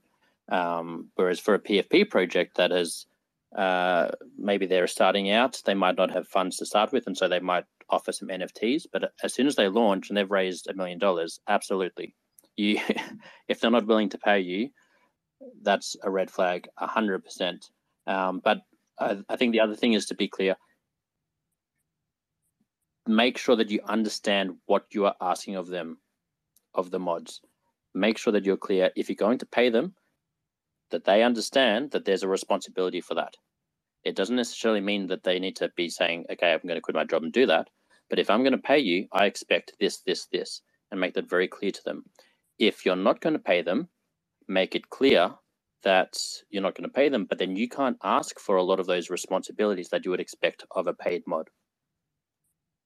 To add an Agree. extra layer of clarity to what Gandalf was saying there, so I think that, you know, people who essentially are, you know, coming in as mods at the beginning, they typically, especially in a smaller project that, you know, hasn't generated that many secondaries and whatnot and doesn't have those kinds of funds, I think maybe to further Gandalf's point is there should be a probationary period for bigger projects so they don't get crappy mods, and so that they can actually have some control over that pay, and they can say, hey, we have the right to refuse to pay you because you're in your probationary period or whatever.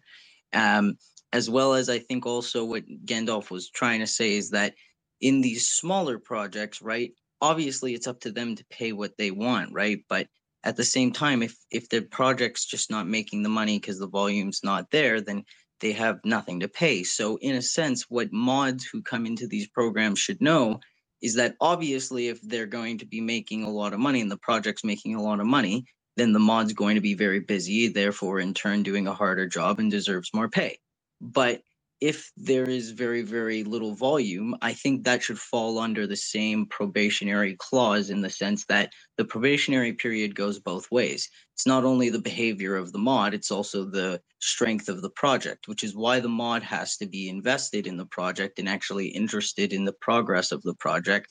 And I think that that's a very, very lucrative way of doing that, because I mean, that's what happened to me and many other people that I know that joined popular projects that did decently and eventually, you know, brought in some real profits from royalties and stuff. And what I can see is generally it just doesn't make sense to pay anybody at the beginning, because you're taking out from the project's pocket money in which you need to reinvest in the project if you actually care about it.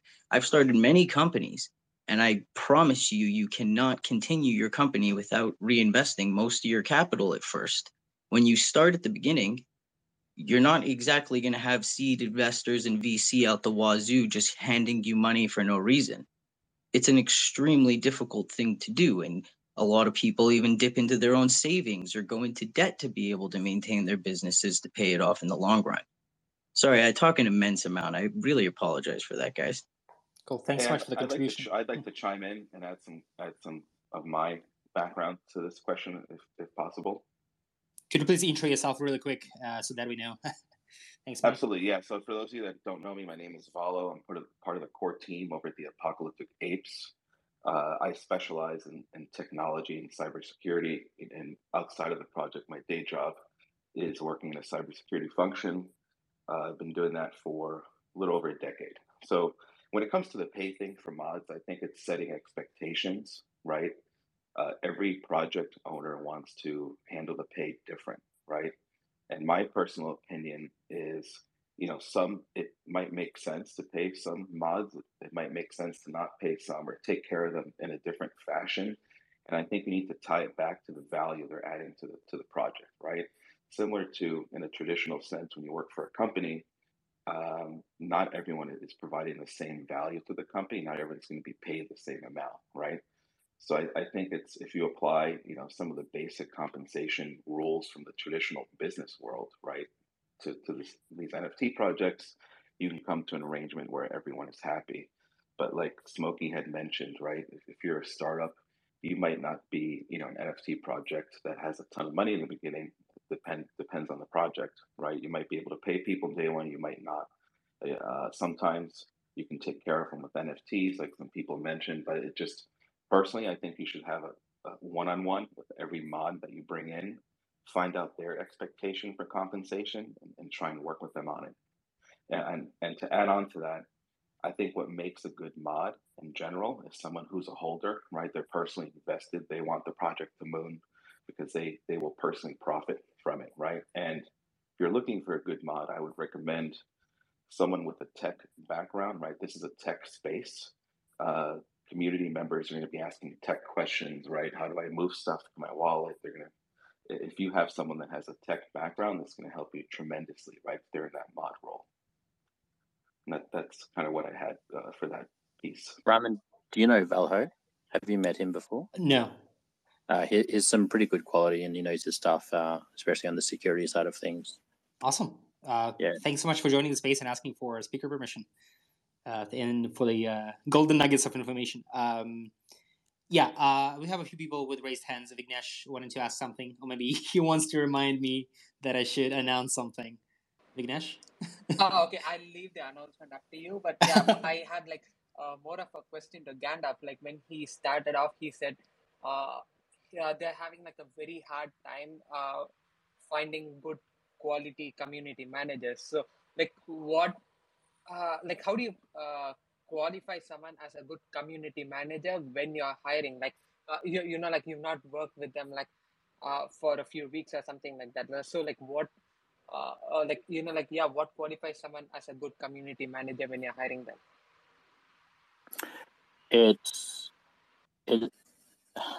No matter what I say to you, it's not going to be a perfect recipe and to find the best community manager. So do bear with me here, because you might find somebody that fits everything I say and they turn out to be rubbish, or you might find somebody who doesn't fit what I say and they might be amazing.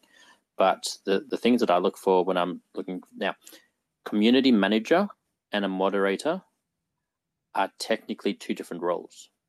So the community manager is normally the person who takes care of the entire community as a whole, generally speaking, and will take care of things like the communication between the moderators and the team.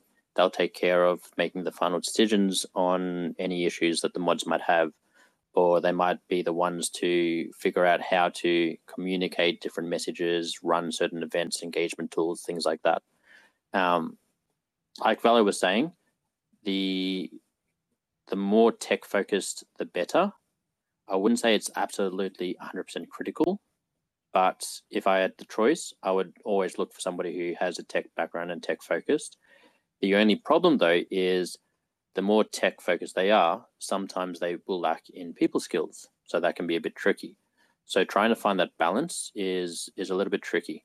So having understanding in tech and a way that can sometimes, in Valho, feel free to disagree with me here after I say this, but one thing that kind of helps me with that is if they've been in the space for a while, they may not necessarily have worked from the tech perspective, but they might understand enough to be able to manage, so to speak. Again, that's not saying that you need to hire somebody who's been in the space for 5 or 10 years. I mean, you might find somebody who's got a tech background who's come in from just 2 months and they worked in the HR and, or not HR, but like maybe community and customer engagement in a tech focused project, then they might be perfect for you. So tech focused, being able to manage community, being able to really be engaging on Twitter is often a really good indicator, and not engaging like just saying good morning to everybody and getting lots of likes and retweets. Yeah, there's some profiles that just do retweets. Well. Yes, I know. So being engaging in conversational topics and threads that make a difference, and sometimes I'll even look to see if people that I respect highly will actually engage with them. And if they do, that says a lot to me. And it's not because it's, you have to know the right people and you have to be friends with them. But generally speaking, what that will say to me is this person is around enough that these people who also know what makes a good community manager or a quality person in this space, they can recognize that of this person, and they've kind of done that work for me. Does that make sense at all? Hey, yeah, Gandalf, that made a lot of like it makes sense that like yeah, it's not like a perfect process, because like a lot of it is like people skills. There's no like good yardstick to measure it. Yeah. Something I'd like to add on to that. So I think if you have 2 individuals who you're considering for a mod, and one of them has people skills, one of them has tech skills, I personally would go with the person that has people skills. Reason being, I believe it's much easier to teach people tech skills if they're willing to learn. I think people skills are much harder to teach, right? So if you're in that scenario, go with the people person. However, if you find someone that has both, that's almost a unicorn, and you should grab them as quick as you can. Can Hi, I Yeah. Big say to Nash. that, It's especially the it's last part, oh, go what you ahead. said there, Grandolph? I think when I hear this question, same as for me, right? Because I had the same with mods, because I'm like in spaces and stuff, and you just look at people, or you just listening into spaces, and you get to know the community, and you get to make friends. I feel like being in different kind of Discord, but also starting a year ago already on Clubhouse with this. I've seen how teams have been building, and how people then also pick, like, I don't know how to say the right mods, but the mods and the community managers, which is actually most of them are super organic. Like some of my friends, like we're all linked to someone else for some reason. Like people know each other, because even this community is super small, right? It's like our own bubble, our own world where we live in, so everyone kind of know each other. So I feel like the organic way is, for me personally, the best way to go. Like if I would look right now for a moderator or for a manager, I probably will ask also one of my friends, which I already did. Like I just asked him in the DMs, like, hey, who do you think? Because they are also already know someone else that they probably know really well. So I know it may take a bit more time, but for me, the most, like, the answer is still, because we're also early and it's annoying to say, but it's so true. It's still being in this community, getting to know the people, getting to know what's going on. And I feel like that way you can pick organically your moderators and your community managers. And what I've seen happening, because we also work a lot, for example, with Toy Bookers, we just work cross communities. So like we work with like the Dead Fellas or the Cool Cats or whatever, which means like those communities get to know each other. So when they start a new project, they pick people who are already in the community to help them actually mod that new Discord. And that's for me the most organic way how people get to like employ like moderators and community managers, because they're already in certain communities. So yeah, I think for me the answer is like just be in a community and you get to know the people, and then you will have a gut feeling who could be a good community manager. Of course, next to the technical stuff, which is it a people person, and are they really technical when it also comes to Discord and stuff? But yeah. That is really true. And there was something I'd like to add, but I think Lucky, you wanted to say something first. Yeah, let's Or jump to and that. if you did. Yeah, I was just going to add that at the end of the day, Vignesh, like it all comes down to the human element. And as if you're a project creator and a project leader, like you set that tone. Like nobody's going to come in and set that tone higher than you are, and they shouldn't. You set that gold standard, and if you want your mods to be people, like people persons, then you have to set that example. And even if you're not the most perfect at it, I think just the attempts to hop into spaces, ask people questions, always be learning, always be asking questions makes up a whole lot for a lack of knowledge or experience in some categories. And it gives you an opportunity to kind of learn the kind of work you will be giving to other people. I myself, I'm in this 17 hours a day. Like I'm on spaces at least no less than 5 hours a day, averaging for the past week, like 10 hours a day, either listening, either talking, DMing with people, collaborating with people, and trying to understand more and more and more, so that when I go on to build out the team, I know what kinds of responsibilities to delegate, and I know what kind of training and support to provide for people trying to essentially grow and replicate what has been working up until the point of expansion. Because while not everything that gets you to a certain point will continue to work, you will have certain things that you want to keep doing, and you want them to be done with the same high quality standard. Like I know this is in some directions a false equivalency, but it's kind of you think of like a franchise restaurant that runs really tight ships, and they make sure any location you go to, they all have like the same kinds of napkins, and they're all folded the same way, and they go and they make sure like under the waste receptacle is like perfectly clean, and then you have the same three ingredients or the same three sauce toppings at every single. They've created a standardized process, not so well on one hand for cost reduction, but largely to create and give you that comfort of the same expectation when you're coming in, because the people that are going to be growing with you in the beginning, you're going to want them to stick around. You don't want them to see a drop in the community quality. Yeah, absolutely. And actually, there's something that Zoe said that really reminded me of something that I think is really, really, really, really, really, really important to get across to a lot of new projects that are coming up. And that is, don't launch until you have your community sorted out. There is no need to launch by a particular date. Build your community, get to know them. From there, you'll get some, like Zoe was saying, you'll get some organic people who come through and kind of shine through and can be brought up as mods and maybe even a community manager. Build that up first and then do your launch and then do your mint. And it might mean that, sure, you get delayed a couple of months or 3 months, or you don't even have a set date until you've got your community sorted out. But I can't stress enough how much that will impact your project during mint and after mint. And if you set a date and then start building out your project and your community, if you set a date, then start building out your community, it's going to be stressful. You're going to feel a lot of pressure to try and meet that date, which will be very, very difficult. Just generally speaking, it's always going to be difficult. And you're not going to have the structure in place for your mods. Then you're going to be trying to build your community, get that engagement, get the sustainability, get the mods going, all at the same time while you're minting. Then you're going to, after mint, you're not going to be able to take a rest. You're going to be even more busy. You're going to have so much more work to do. You're going to have to grow your team as well. You're going to have to build out processes. You're going to have project managers.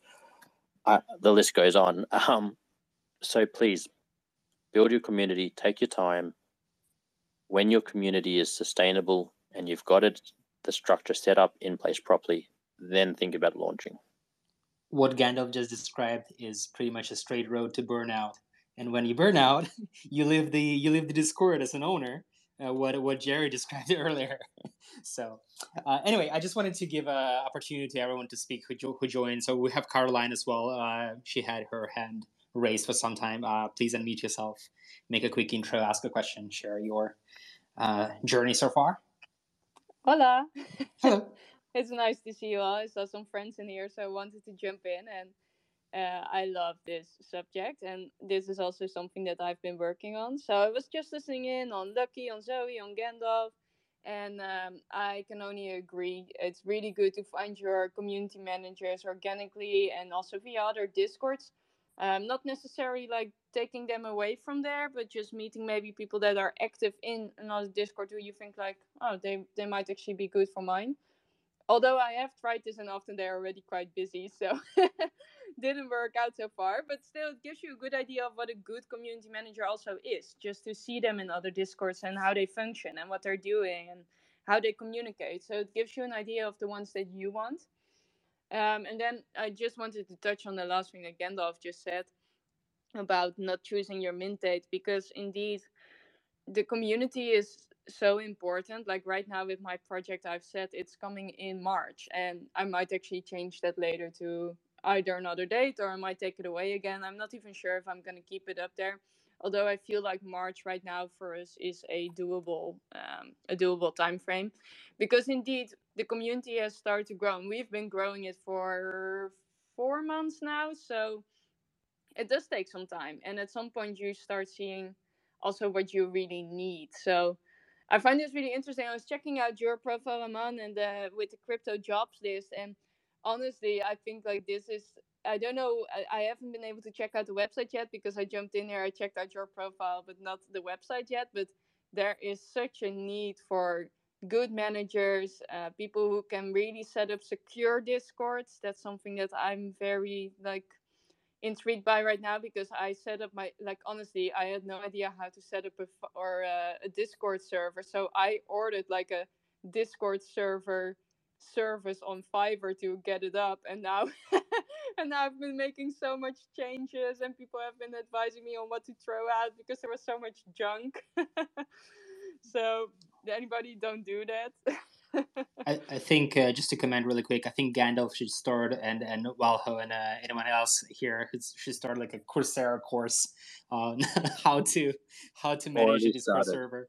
Come again. I'm actually. Hi, Caroline. Good to see you again. Hey. And maybe I need to talk with you about your Discord. Raman, funny you mentioned that because I actually have a team that I'm putting together.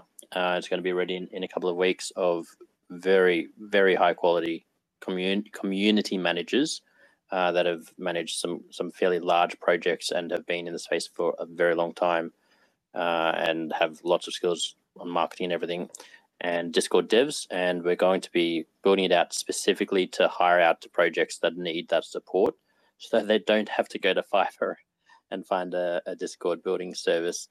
And then on top of that, building out some free products and free documentation on guides, step-by-step guides with screenshots on how to set up a server securely, how to onboard mods.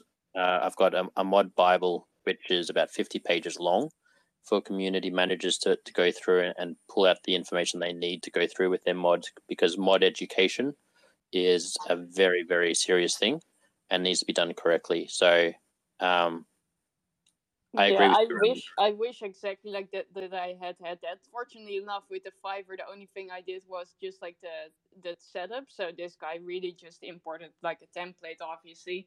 So I was stupid, but I had no idea about this stuff. But it's so important, and also being able to offer the service, because I think, for example, for me with my project, obviously I have barely any funds, so I could almost not pay for a team. But I think there's plenty who already have something set up and who would be able to pay for it, and it's a very worthy investment in my opinion. So like if I had a little bit more, I would not even doubt it for a second, but I would run with it because it's so important. And if you have, because that actually goes further than just a setup, right? You have the secure Discord, but you also have people really helping you to build it out at first. And if you say they are like community managers, they know how to sort of set up the conversation, make sure that the engagement gets started, and that is such an important part of it. So if you can have like a team that is well vetted and that has experience with it, then if you think your project is going to be a success, well, and if you are like a bigger project, then it's so worth the upfront investment probably. And it's always a risk because you don't know if it's going to work out. And I also think that you as a team, Gandalf, you guys have to vet out the projects that you want to work with. But yeah, absolutely, I think there's so much market for that. Can the I same say for that? these crypto jobs is. Sorry, go ahead. Oh no, no. I actually because I'm doing my own Discord. Like I always say, I'm a one woman army, and it sounds more romantic than it is because it's not. It's a lot of work. So I'm Yeah. just yeah, I'm just organically gathering a team right now. But what helped for me was actually YouTube, to be honest. And I did it when I was 15, right? Then I also learned myself the Adobe programs and stuff. So I actually use YouTube to do also my Discord, and I have a lot to learn still. But also when it comes up to like setting a team, because I launched a small project, it's not like a big collectible. Because I think you have a big collectible. Like mine is only like less than 500 tokens, so I didn't have like needed a whole team. But I actually also started with zero. Like after that, I got like after launching, I got a little bit of eat. So then I hired like a 3D designer to make the product in like 3D. But I literally started with zero eat, so it can be done. It's just a lot of work. But I think on the way, you also meet people who want to team up with you and want to help you. But it is super hard. So I think you're absolutely right. It's super hard to find the right people because this space is so young. So for most people, it's like, why would I do that if I can set everything up myself? And also, like, because most of us are artists, right? So it's a little bit difficult, but I think it comes also down to equity, and that's maybe more a business kind of side where it's like, okay, I'm willing, because for me it's my baby. And like what I'm doing, I make those bags back in 2013. So I'm like, okay, am I willing to split it? And the answer is yes, because I rather own like a small or a good portion of something that's really big than 100% of something that's super small, right? So then it comes down to equity and being like, I'm a startup, and if you step in, I'm willing to give you that much percentage. And yeah, then hopefully you find the right people who are going to work as hard as you do. And we all know it really never is like that, right? Yeah, But 100%. I relate like with yeah, everything you say because I've also but I found guess it's really just good people organically. organically now. Yeah, Yeah, and you can exactly. learn I a lot. guess it's organic building again. That's like the thing we're gonna like look at it at it this way, because we are so small, like what is it, 2% or something of the whole world population, and we're starting at some. It means that there's so many opportunities. That's why this space moves so quickly. But look at it this way, maybe it's hard right now to find the right people, but as we are building teams right now and this space is going to get bigger, it's going to get easier, right? Because those people are, it sounds maybe a bit effed up, but that's why I think WAGME is definitely true, because the people coming in a few years from now are actually going to be people who probably mostly look for a job in Web3. And then it becomes hopefully a bit easier for us to find the right people to work with. But we are the like, how do you say, the ground players right now, so it's a bit more difficult for us, because just like with smart contracts, we try to learn them, and now you have manifold, like everything gets a bit more easier. So really love and respect to everyone right now building, because it's not easy. Yeah, and also I must say, like what you said about like right now you found many people organically, and I think that even if you look at it as like the business, and if you have a way bigger project, and if you're not like a one-on-one artist or just an artist making like a big collection, whatever, if you're going for like a PFP project, because I imagine that those are the ones that would earlier be the ones that Gandalf focuses on with these bigger teams. But even then, starting out organically with just like the team behind it is probably the best, because then you can set the tone and really define who you want as your audience. So even then I think that's the best approach. I know I was jumping in before, like somebody else wants to come up, so I will shut up now. Are But you I Dutch? completely agree. Yeah, absolutely. I know you're Dutch Oh, too. My I accent is heard it by your undeniable. accent. Cool. I Nice. I just have a wanted. super strong Dutch accent, and I've decided to be okay with it and even proud of it. I used to hate it when I was growing up. I was like, I want a British accent, and I'm like, you know what? Lol. Whatever. This is me. Well, Okay, I'm not alone in this then. I just wanted yeah, thanks so much, Carolina and Zoe, for this conversation, really engaging. I just wanted to point out something, that this space has been live for 2 hours and it's been super amazing so far. So really appreciate everyone sharing their knowledge, experience, and wisdom. And kind of what we do during these spaces every week is again, we give out as well Pope tokens as like just sign of appreciation, and just to reward people in some ways. Yeah, and again, they're free to mint, so you can just mint them. And again, like Vignesh was helping me out as well with requesting them from Pope, and yeah, they always give us not enough. So, but anyway, so I'm just gonna share the instructions how to claim them this time, and it's also gonna be an excellent opportunity to get familiar with the website.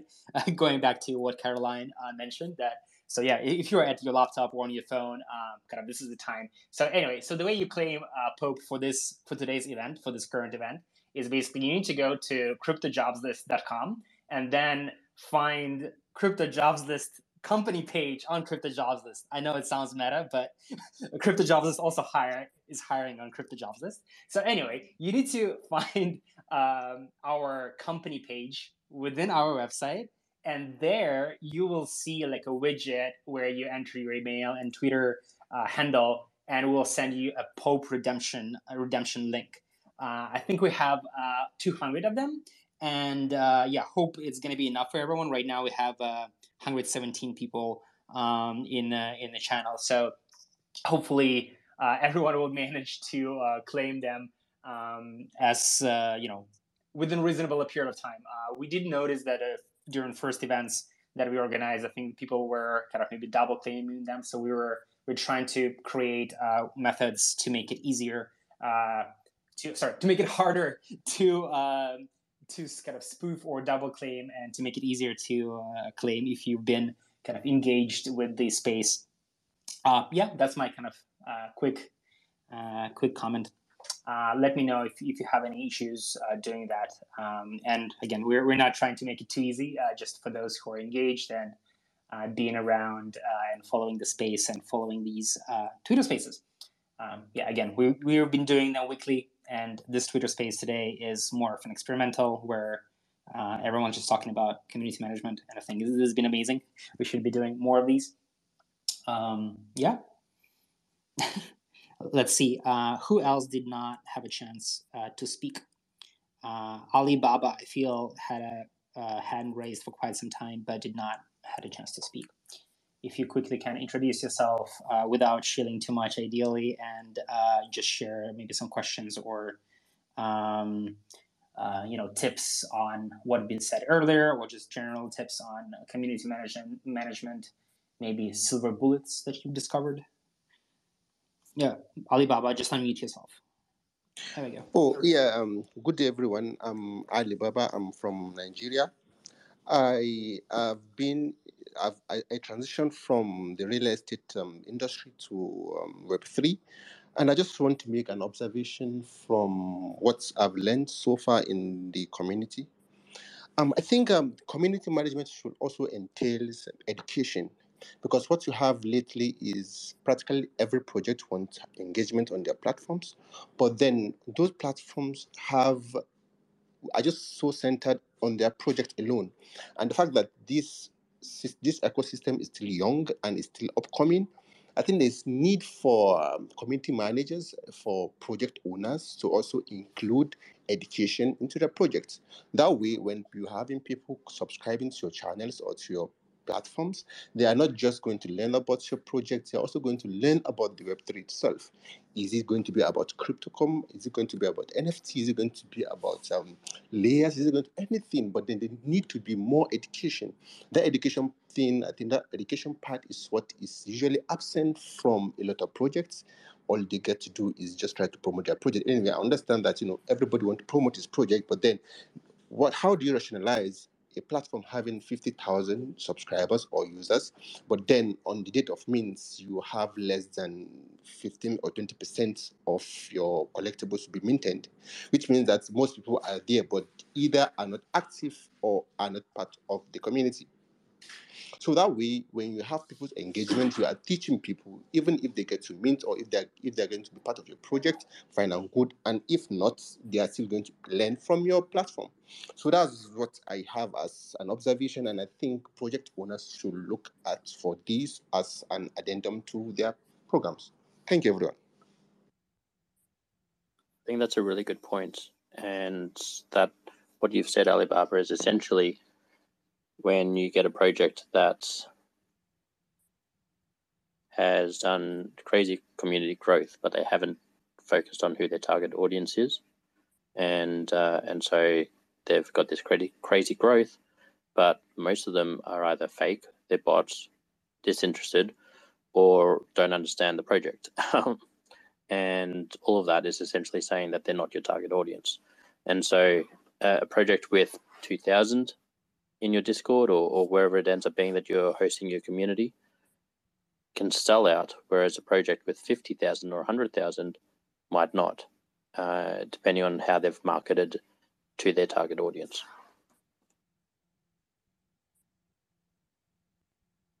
Absolutely. If I can add to that real quick, it's all about the relationship that you're building with people. I think it's very easy to get caught up in. I just got caught up in the fact that we crossed 1,000 followers on our Twitter account today. But then, like, I was quickly sobered through a conversation I had with somebody that I met very early in this game, and he reminded me, well, those milestones are important, but it really is about the depth of those relationships. Like, kind of don't forget that. And it was fantastic. So literally past 5-6 hours in my mind, I've just been thinking about, okay, how do we deepen these relationships? How do we basically connect on a level that's greater than buy my project? And I think it's both an inspiration and a challenge.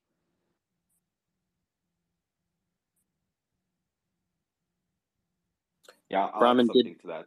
So I think it comes down to one, your project having, real world value and utility, and then building a community and a family, right? I have to use the word family. I think Apocalyptic Apes, I consider it to be my family. And there's a few things that you can do to make it feel that way, right? So picking the right people, having the right team behind you, certainly helps you get there. Cool. Someone was about to ask a question on NFT. Gaga wanted to contribute. Yeah, I'd like to ask a question. So you guys have been saying like setting standards and building, like having a family. So do you guys think like creating a community culture, it's something that we should think about and like set that standard instead of like being like, this is how I do it and you should do like this. Instead of that, like being like, okay, we are this community in this niche, for example, and let's learn together, since this is a new space, let's learn together how to create a culture around this. And I think, yeah, that could be a way of looking at that. And another thing I'd like to point out is regarding onboarding mods or like a community managers. I'm not a NFT creator yet, collection creator, but the way, for example, how I became a moderator, because I was a community member. I was super passionate about the project. And when I approached the founder and I said, I am super passionate about what you're doing, I'd love to help you. And so that's how I became a moderator.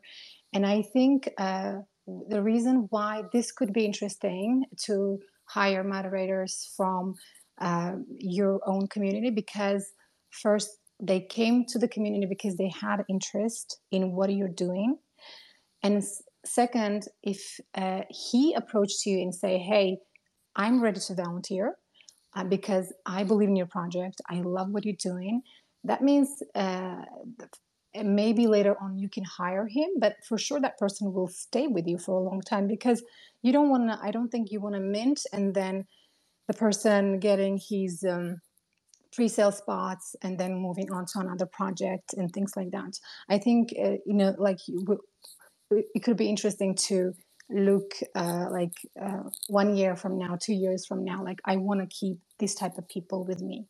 So that could be something to think about. I'm super new to this space. I am also just learning. And a third thing I would like to say to Zoe, actually, I am in your Discord. We were on other spaces the other day. And I love the way how you set up your Discord. It looks very visually, it looks so beautiful. It's just, I'm in love. I've never seen a Discord set up like yours yet. So I think you're doing such a good job. And are you the one who created it? Yeah. Oh my God. Thank you so much. I love the way how you set it up. Yeah. If I will be setting up my Discord, I say to myself, this is an example how I would like to do it. I'm actually not finished at all because I'm literally in this space while working on my Discord. But you're the type of person I'm doing this for, because I said to people like Discord should cater to your community, right? Mine is not. Oh, now there's lots of people entering. Mine is maybe not crazy crowded as a 10K project or whatever project, but that's because mine is catering to people who are visual. So when you said this is visual, like the aesthetic is pleasing, I'm like, oh my God, thank you. It isn't there yet because trust me, there needs to be much more things in the Discord. So everyone who's entering, I'm still under construction. But thank you so much for that compliment, because that really gives me like the power to continue, because yes, you're doing such a great job. I really loved it. I'm not really active in your Discord yet, but I joined like a week ago. So I'll try to be more active. So Zoe, don't get mad if mine starts to look like yours.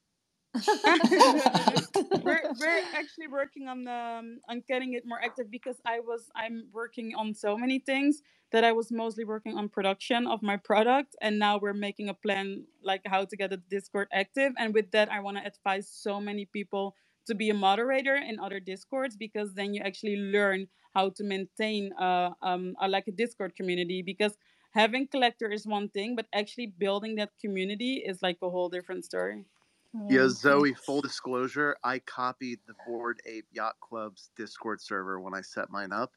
And then like a month in, like I started like making adjustments as I went. So anybody that's shy about where to start, sometimes you just got to look at one of the gold standards. Yeah. Super quick Twitter housekeeping.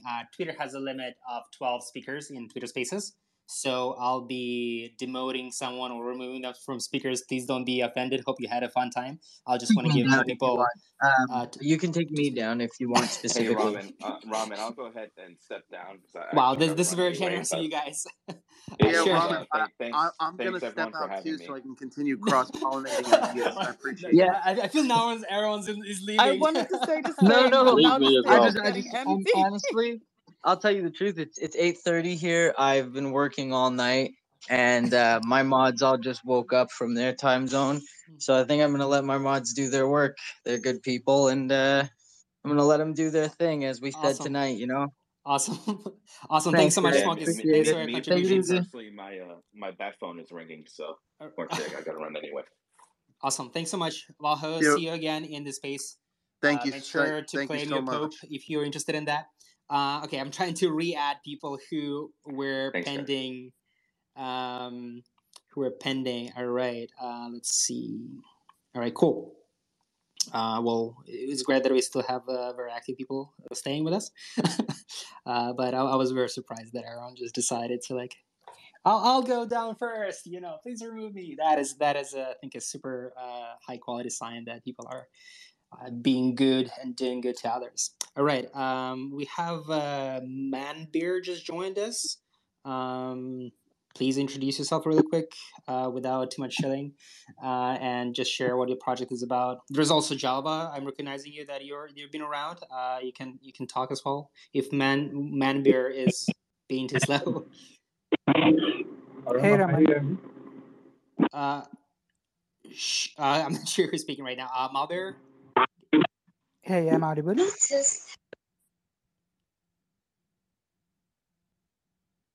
Cool, Manbeer, right? Yeah. Cool. Please intro yourself. Yeah, hey, Raman. What are you working on? Hey, yeah, hi everyone. I am Manbir and I'm based out of Delhi. And I'm currently working with Consensus as a community lead for MetaMask. And yeah, great to hear from you all. And I'm currently working on some of the initiatives to basically introduce crypto and blockchain to more beginners, to onboard more beginners into this ecosystem, to help them make aware and yeah, to make them educated and get into this ecosystem in a more responsible way. And working on a couple of growth initiatives, a couple of events, a couple of community initiatives. But yeah, I would love to hear from you. Have you all been using MetaMask, and what all do you love about it? Right. I've got a question. So how long have you been with Consensus?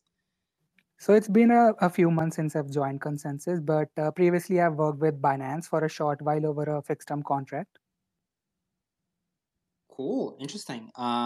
Okay, yeah, I think like one of by the nature of MetaMask, and MetaMask on Twitter has been you post anything about MetaMask, you get like 1,000 people, thousand Yeah. bots So yeah, right, commenting bots, support right. links. So like I think I hope you don't get offended, but like the natural question Yeah, is of like, course. how do Yeah. we know that you actually work with Consensus? And I hope you're getting these Yeah. questions, but Yeah, I'm getting that. yeah. Cool. So yeah, how do you get to know that I'm working with Consensus? I mean, yeah, you may find me on Discord server, and you may see, some tags like admin, MetaMask team, and all that within the Consensus server. And then yeah, like the fact that you brought up that bots start to respond whenever we mention MetaMask on Twitter, that's something that we're trying to deal with. And yeah, even we are like, that's a headache, right? And yeah, we are trying to solve that, especially beginners who are trying to get into this space. That would be risky as well as demotivating for them. But yeah, we'll be introducing a feature soon that would respond to the response, I mean reply or anything that asks for users to fill out a form or send out an email, and that would respond to only use official support channels, that is support.metamask.io, to get in touch with anything related to support. Cool. Sorry, I'm multitasking. Awesome. I think like one of the interesting points, like the bigger the project gets, like it becomes very hard for the leaders of the projects to verify that they are they. Like I remember there were situations where Vitalik would join certain chat, Yeah, I know. and like no one believes I that it's know. actually him, but it's actually him. Yeah, I can completely understand. Yeah, which is very very funny. It's like problems of getting a bit too much attention or maybe successful to a certain extent. But yeah, we're gonna take a leap of faith and hope that you're actually working with please don't get offended. That's the nature of this industry. Yeah, of course. It's your right, and it's a right of every person to question and to verify the legitimacy. So yeah, I'm completely with you on Yeah, that. I wonder if projects should come up with some additional ways of like verify that their team members on Twitter, like I don't know, maybe with like signing their whatever their keys and like publishing that as a proof on their Twitter accounts, so that in addition to actually verified Twitter accounts, which are impossible to get, or I don't know, some people are getting it, and I don't understand why Yeah. or how they're Yeah, getting so it. I Mhm. I, Sorry, go I on. do think there could be a couple of potential solutions that could, verify that. For example, a simple solution that does not even involve blockchain would be like to list out the team members on the company's website and to add their basically their handle. So, for example, in my case, that's Manbir Marwa. So they could simply add that handle on alongside my name and profile picture, right?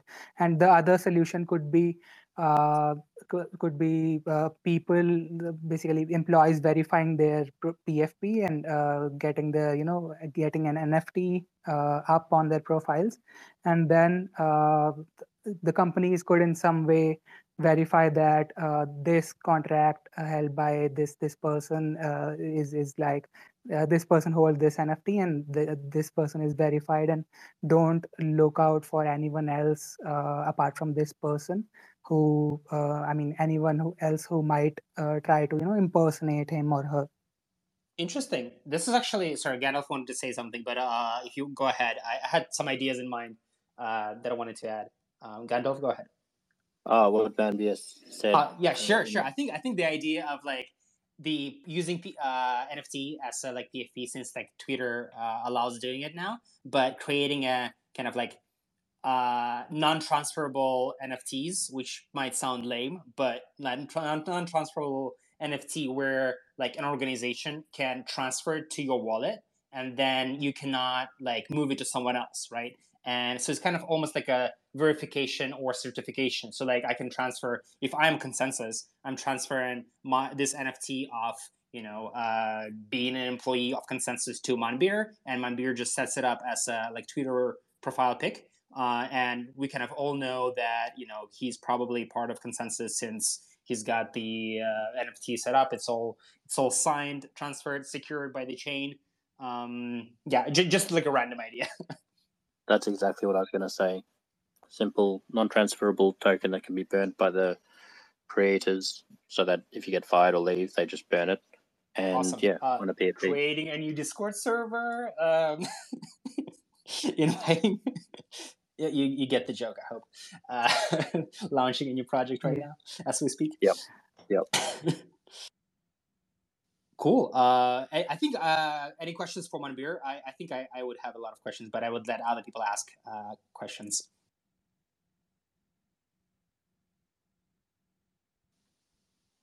Come on, people should have questions around like what it's like to be working in Consensus. One quick announcement or one quick share that I have.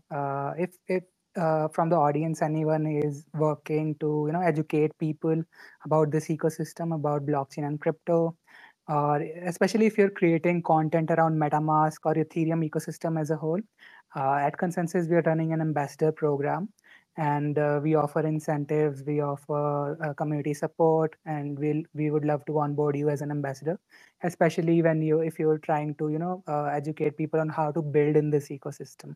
So yeah, do hit me up. I wanted to ask if Consensus is still running Consensus Academy. I remember that used to be a pretty good place to learn engineering. We are definitely we are running Consensus Academy, and you may check that out on our website as well. Cool. Hi, Manveer. Good evening. Hey. Hi.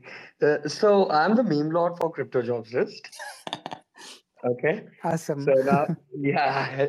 So in consensus, or my question was, see, we as a community manager or anybody who's handling communities, they should be Yeah, having a good content for better community engagement. And like in the wise words of Elon, who controls the memes controls the universe, right? But absolutely. so, how can we better, like, how can we get better at getting more engaging responses and posts in the community? Which means, like, you post something and people don't usually react. So, how do I get them to better interact with us with Crypto Jobs List? Thank you. Anybody can answer this. Sure. So I can take it up for first, and anyone may add pointers to that. The way I look at it is basically try to incentivize people. I mean, your community members who would love to create content for you. And it could be anything that they would like to create. It could be blog posts, it could be videos, it could be memes. So yeah, try to leverage their potential and try to get them at the front, and then try to provide some sort of incentives to them, so that they feel that their what value they're providing, they are they're appreciated for that, as well as they are also getting something out of it. Yeah, thank you, Manvi, for that. But and my question was, do we really need to, run these paid marketing campaigns? Like you post something, and then you have those uh, paid marketing stuff. Like, is that the only way through which you can gain a response, a community response back, either on Twitter or Discord? Like, or is there any workaround? Sure. So paid marketing campaigns are a good way to, to tap the untouched audience, to get more people to know about the product. But yeah, that's definitely not the only way. And that's obviously not the best way to get the audience and to keep them hooked and to keep them engaged. So to keep them engaged is to, I would say, to keep providing value to them in some way. Can Yeah, I I just something? wanted to quickly comment as well, and I recognize Zoe. I'll give you a voice as well. Yeah, just I think just posting engaging content and funny memes is a great way to do, and I think Ash been doing a fantastic job as well with coming up with great memes for CGL. I've been doing my best as well to steal memes from the relevant subreddits, which has been doing pretty well. I'll share one meme that is pretty funny, that is actually related to copying. Um, anyway, yeah. Sorry, Zora, go ahead. Yeah, I wanted to say something on the topic of paying actually advertisement in this space. I actually think that's the worst idea, to be honest. Maybe later on it could be something smart to do, but from the use cases right now, if you pay advertisement, because there's many people in our DMs asking like, do you want me to promote your project? And when they do, there's a lot of bots who will come and like click the likes. Like they have certain ways to do it, and it actually kills your engagement. Like it totally dies, because those are not really real people who are engaging with you, which means that you're gonna lose it, the people that you are engaging with. So it comes again for me back to making sure you're doing the work, which is being in these kind of spaces, and actually in the Discord communities communicating with like other communities there, and in spaces with other communities, and then people organically get to know you and your project. And I feel like that's how many people did it. And of course there's other ways around it, because you have influencers that you can make deals with. Let's be super honest about those things. You can do those kind of things, but then it's more human generated, and those are more people in a community who will do it, and not bots or computers. It actually kills your engagement to do that. I would organically build it up in this space, and then see if you can find like a promoter, or not a promoter but an influencer who wants to be on board. And there are certain shows who do that here. Even if you still pay them or tokenize them to promote your project, it's still a bit more real, or it's still real than having like a bot here on Twitter posting something and killing your engagement.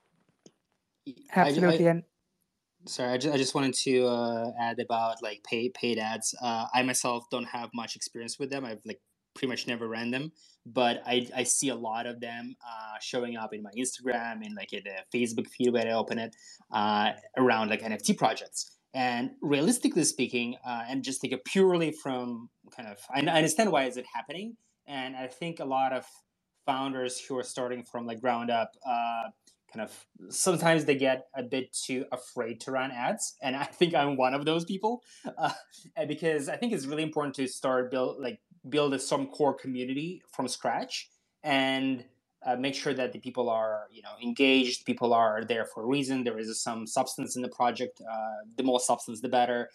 I think later on it will not harm if you really, really know whom you're targeting to use some of the ads to drive a bit more wider reach. But again, I would really discourage that doing from like day zero when you barely know what you're actually building, where you even have no idea what kind of project or what kind of people you want to attract. Again, these are like my two kind of 2 cents, 2 sats based on kind of overview of what I've seen so far. I think Gandalf, I think Thank you, has sir. experience in this. Yeah, I think the first thing you should be asking is, why are you wanting that engagement? And so to be, well, if you've already got a community, is it to keep them engaged, or is it to try and do outreach? If it's to do outreach, which, correct me if I'm wrong, but is possibly what you're trying to do to get a more visible presence, especially if you're talking about Twitter and things like that, then you'd need to ask yourself, well, what is your target audience? And I know I keep saying this, but I can't stress enough that it is really important to understand what your target audience is, who they are, and that will drive your marketing strategy. And to figure out who your target audience is, there are two main questions that you'll want to ask yourself. One is, what is your goal for the project? And the second one is, what do you see the goal or the purpose of the people who are buying into your project to have? And so once you can answer that, that'll start to dictate who your target audience is. That target audience will then dictate what sort of marketing strategies you do. And just for example, if you're focusing more on the traditional audience in Web2 and in real life, then yeah, paid advertising is something that can work, whether it be Facebook ads. Brave ads are one of the most effective paid advertising that I've ever seen. They have a click-through rate. If you have some really good ads, they can have a click-through rate of maybe 13-14%, which is very high. Anyone who's done paid advertising will, like, normally you'll get maybe 1 to 3% click-through rate. So it's super high. With Brave, you can do ads on CoinGecko, and it also depends on whether you're doing brand awareness or conversions. Because brand awareness, paid ads are great for that. But say on CoinGecko, for example, where the click-through rates might be between 0.5 and 1%, depending on how good your ads are, they're not going to get the conversions for you. Whereas for Brave, it might not be as good for the brand awareness, but it's really, really good for that conversion factor. If you're focusing more on the Web3 space and the crypto natives, then paid ads are not going to be as effective because there's a very strong focus on that organic, that trust, that reputation, that network.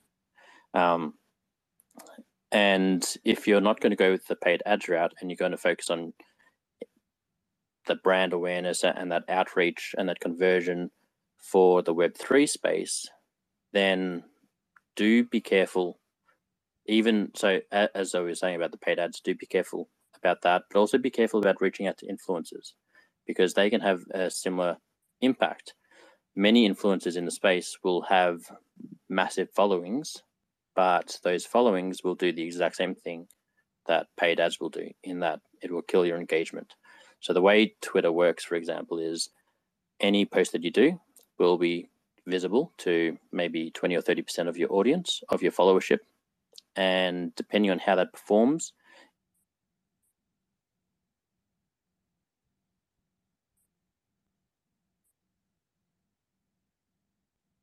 Did we No, lose Gandalf? thank you so much. I Well, was thinking, did it only cut out for me? I hope he's hearing it because I did want to say that oh no, he fell down. I mean, like, don't let the influencer post something for you, right? I try to be as transparent as possible. People will might shoot me, but what I mean is like have them host you a space. Oh, Edward, you have a hot mic. What I mean is like have them host you a space, because those people coming into the space, those are actual people who will look at your product and at your project and follow you if they like it. So I don't mean like having a post and then it's dead, but have like the real people in this space who are actually supporting projects to host you, or like I don't know, something, but don't do the bots and stuff like that. Absolutely. And just to add to what Raman added, the point where he brought up having substance. So that's so important, having substance for the not just the product but also for a community, right? Community and marketing are totally separate things. I would say totally unique. They bring totally unique aspects, and no amount of marketing can replace a community, right? If we need to better understand what people want from a product, from a community, we need to put ourselves being a community manager out there in a community, right? Marketing is good for clicking the minds of users, of customers, but to keep them hooked, to keep them engaged for the long time, to have them provide some value, and to better understand what value we can provide to them in the long term, it's really important to have a sustainable community, and marketing is simply not the best way to get that done, right? Sorry, I got drugged there. Did we move on, or should I keep talking, Raman? Go ahead. Go ahead. What was the last thing you guys heard? I'm sorry. I can say, because I wanted to say like you're absolutely right with the influencers. But what I mean was like have them host you like a space or something. Like there are influencers who are genuinely like interested, and that way you're sure you don't have like dead bots and people like clicking likes and but not being real people. Because you were pointing out like influencers could do the same as those paid ads that are bots, right? And I agree with that if they post something. Yeah. Spaces is going to be a much better approach for that. Sorry, I've lost my train of thought. So, I think I got caught up on how Twitter algorithms work, but it's probably not that relevant for this space right now. The other thing you can do is, instead of focusing on driving engagement to a particular Twitter post by doing a giveaway or something like that, and paying and incentivizing your community to do that, one way you can do that in kind of killing two birds with one stone is do something like a Twitter post with a giveaway, but partner up with a different Discord or a different project and say, hey guys, we'd like to do a particular giveaway with you guys, and we'll do the Twitter post and we'll manage the giveaway for you. Do you want to contribute anything? Yes or no? No. Can you? But you need to promote it in your Discord, and we'll promote it in ours, that we're partnering together for it. And so what you've now done is you've now, with very little cost to yourself, hopefully, if it's just NFTs or something, you've got yourself being visible in another project's community. You're also getting them to drive that engagement to your Twitter and to your Discord. And you're also providing value back to your own community in the sense that you're still doing that sort of giveaway, etc. And I think Manbia mentioned it, that ultimately you need to be providing that value back to your community. And it could be in the form of dollar value, i.e. NFTs, ETH, tokens, whatever it ends up being. But it doesn't have to be. It can be things like, excuse me, whether it be a meme contest or a content creation or a derivative artwork, or give a title to this particular utility, or give a name to this particular NFT. And if you win, then we will feature your work on our channel, or we will give you a particular role, or we will give you bonus XP if you've got some sort of economy bot built into your Discord. There's a whole range of different ways of adding value back to your community without it costing you $1. And that will drive engagement.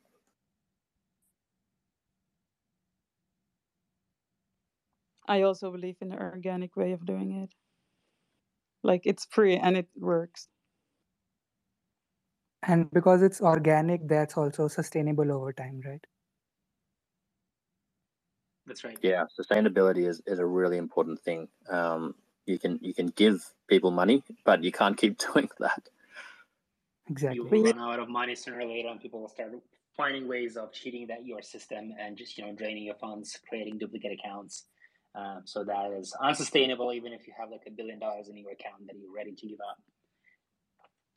When you look at it, it's like what they say, right? Time is money. So either you invest the money, which I think in the beginning you shouldn't do, or you invest your time, which is going to be much more valuable. Your time is valuable in the first place. It's going to be much more valuable because you're going to connect with the audience and stuff like that. And then later you can probably replace that time for money. But I would right now put my time and energy in it.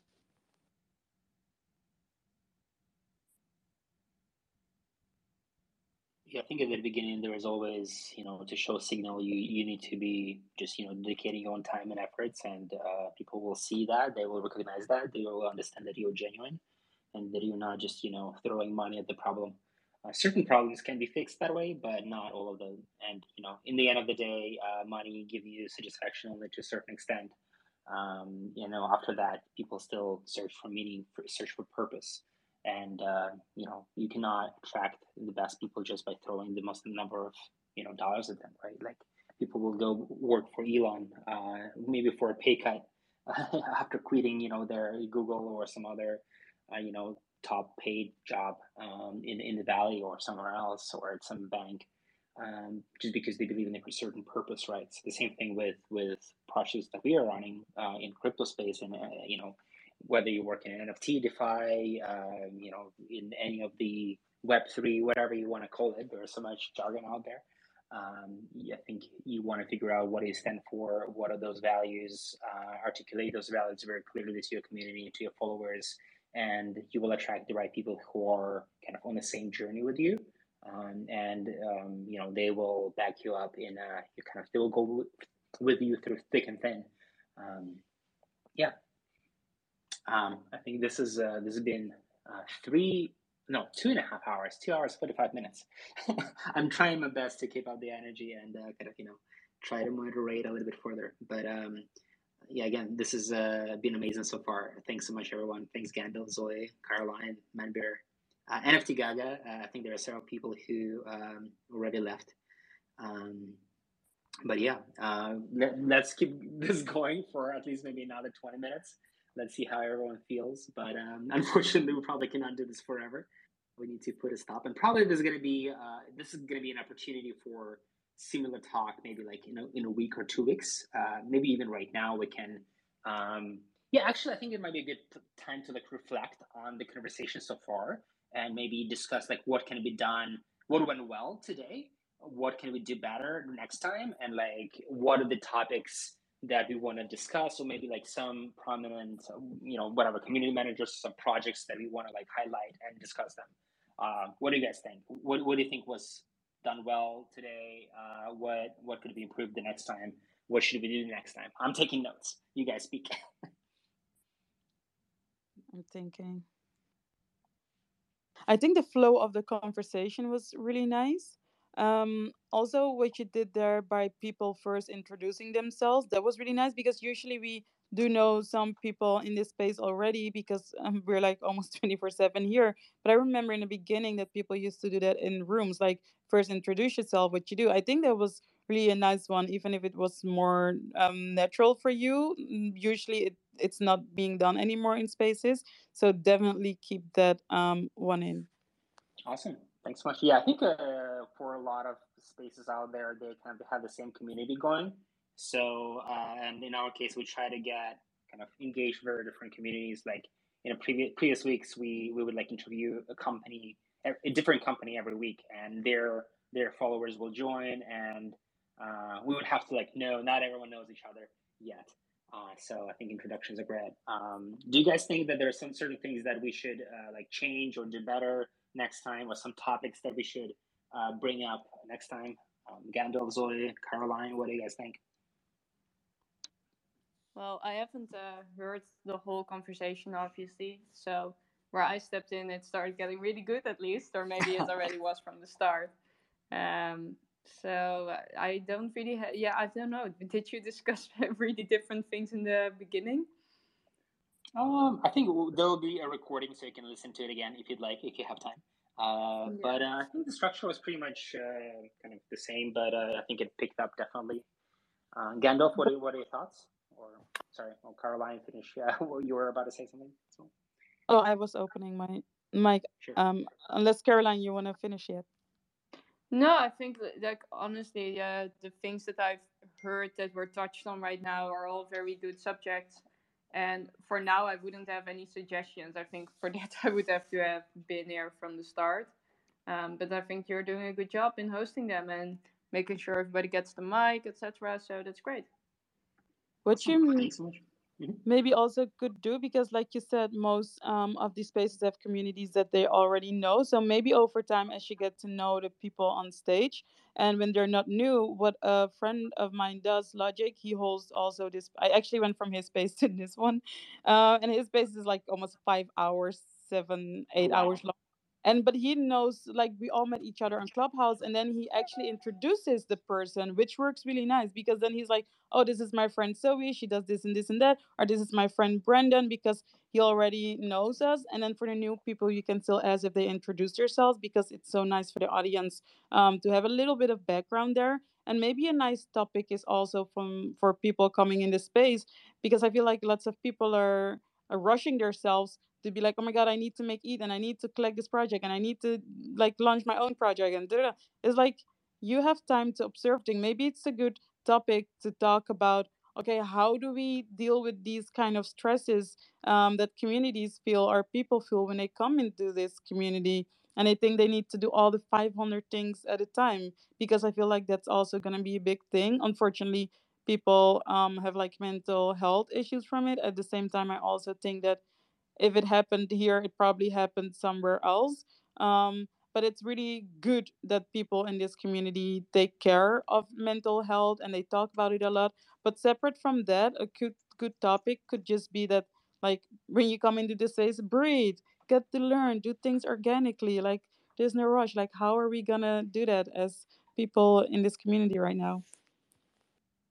Good points, especially about mental health. I think there might be something there we can discuss, or maybe we can organize another Twitter space with mental health and crypto. I think that's going to be full of memes and full of crazy stories. Anyway, I think Rich Explorer has something to say. To comment. Hey, yeah, thank you so much for inviting me over, and thanks for organizing this. I think it was really great. I actually did learn a bunch of stuff, um, and thanks Aditya for posting about it. Because of that, I got to know about this.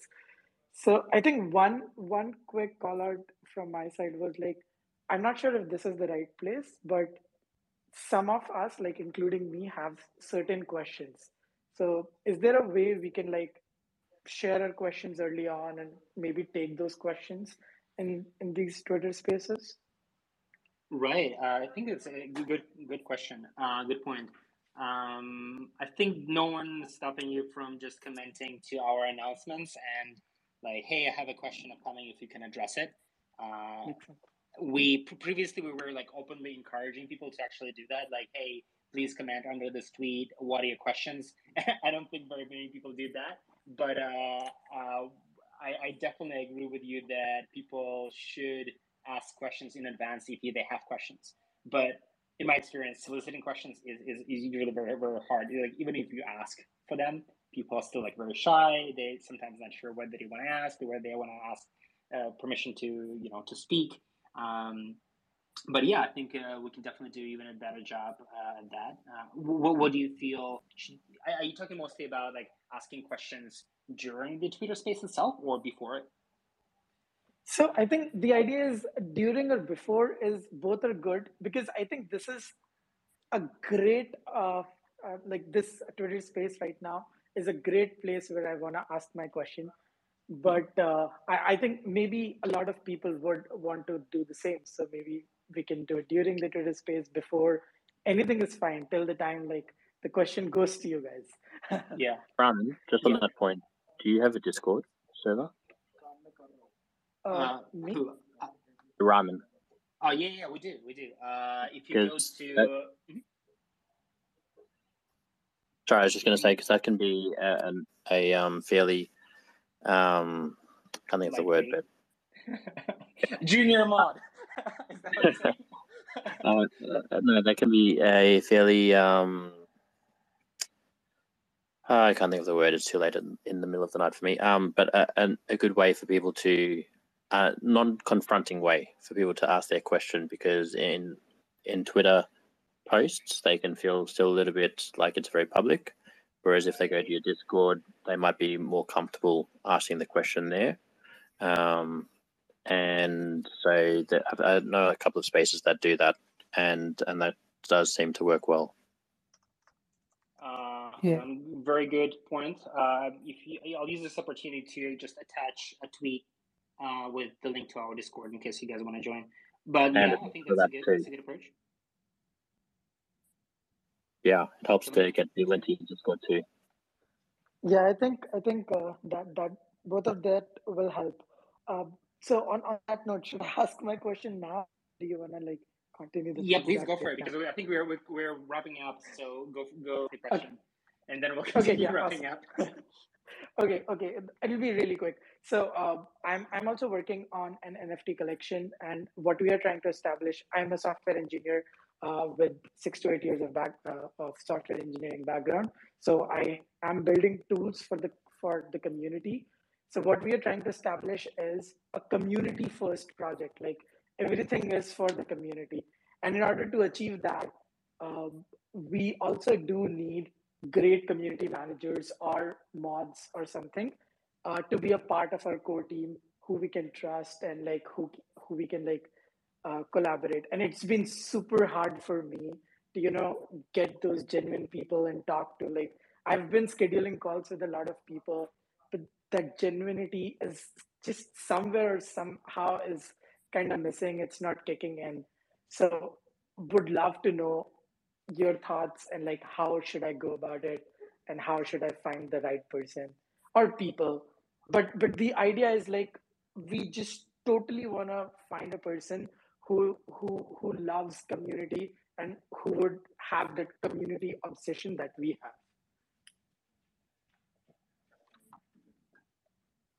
Sorry, I can't actually see what's going on because my screen's frozen. So, Raman, let me know if others are wanting to talk or if I should talk.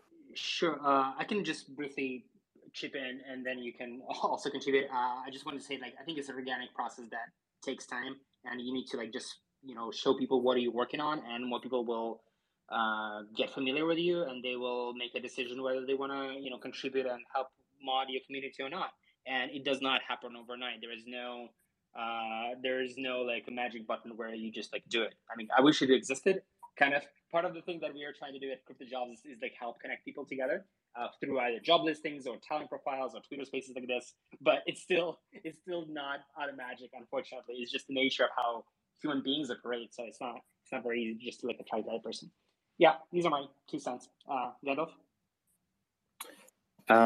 There is something that we haven't really touched on that I think is probably worth mentioning, and that is identifying exactly your niche and your value add, and being able to emotionally connect with your community. And when I say, sorry. Did he cut out, or is it me? I think he got cut out. Oh, again, the Red King is back. I was loving what he was saying. Oh my god, I'd love to listen. Gandalf, we lost you. And can I because when he was saying that, I was like, yes, that is the topic, because I want him to be back. Yeah. Because, yeah, I had He'll come back. Gandalf just runs like He's 20 times every single space, so it's okay. He will come back. I think the improvement idea for the next spaces is I'll ship everyone a fiber optic connection before they join the space, and an expensive microphone. I had the same thing, because I was in a space with like some of their European friends, and they were talking about, we were like, it's a casual space. It's usually like on the Tuesdays and also on the Sundays or Wednesdays and Sundays, and it's one of my favorite spaces. And we were talking about we talked about just NFT and anything and everything. And then at one point, oh sorry, Caroline. Oh, and then at one point, um, I was like, because we were talking why people create things, right? When it comes to projects and other things. And I was like, yes, but I create things because I think it's beautiful. Like, I like things just to be beautiful. And then one of my friends was like, yeah, but it can be that. Like, what is beauty for you? Like, you need to go deeper into that. And then I told them, here's the funny thing.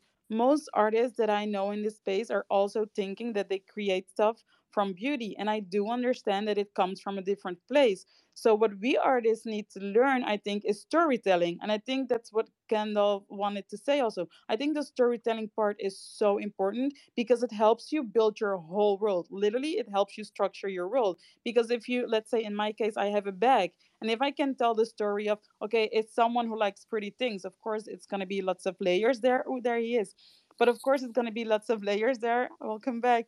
But then at least I know, like, okay, if the bag is gonna be in like a cafe, it's probably gonna be like pretty pink flowers or whatever pretty it is to me, right? So it even helps you with your Discord. Like, how do you want your Discord to be? So storytelling is super important. So we actually hosted a space on storytelling, and the space was like really like 200 people in the space, and it was ongoing because many artists, we need to know what storytelling is. And one of the key things I can give you is like, do empathy mapping. Empathy mapping is going to be so good for you to know, like, okay, this is the person. Like, you can Google it. I literally have Googled it. Maybe I should post it and pin it on top.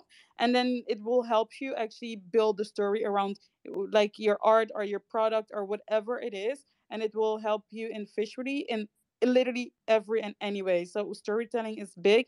And what Seth Godin said is for me super important because I'm a Seth Godin fan, is like people like us do things like this, right? So if you can think like that, just with how Nike used it in Apple and stuff like that. So on that note, Gandalf, I really appreciate you bringing that up. Storytelling is huge. We need to like learn to storytell so that we can build.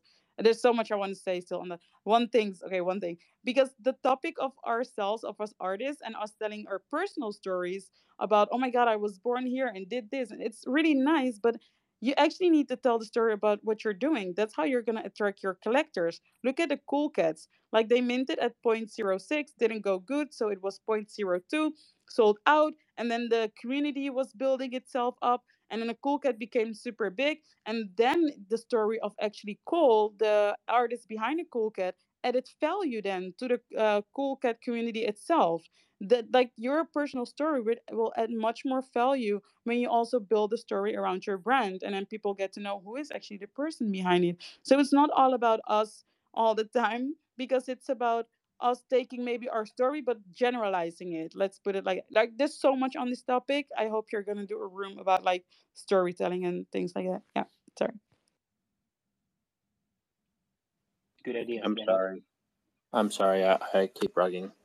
My apologies to everybody. I know that's a bit annoying. I caught most of what you said, Zoe, so please forgive me if I do repeat anything that you've already mentioned. I think you're pretty much in the same line of thought as what I was saying about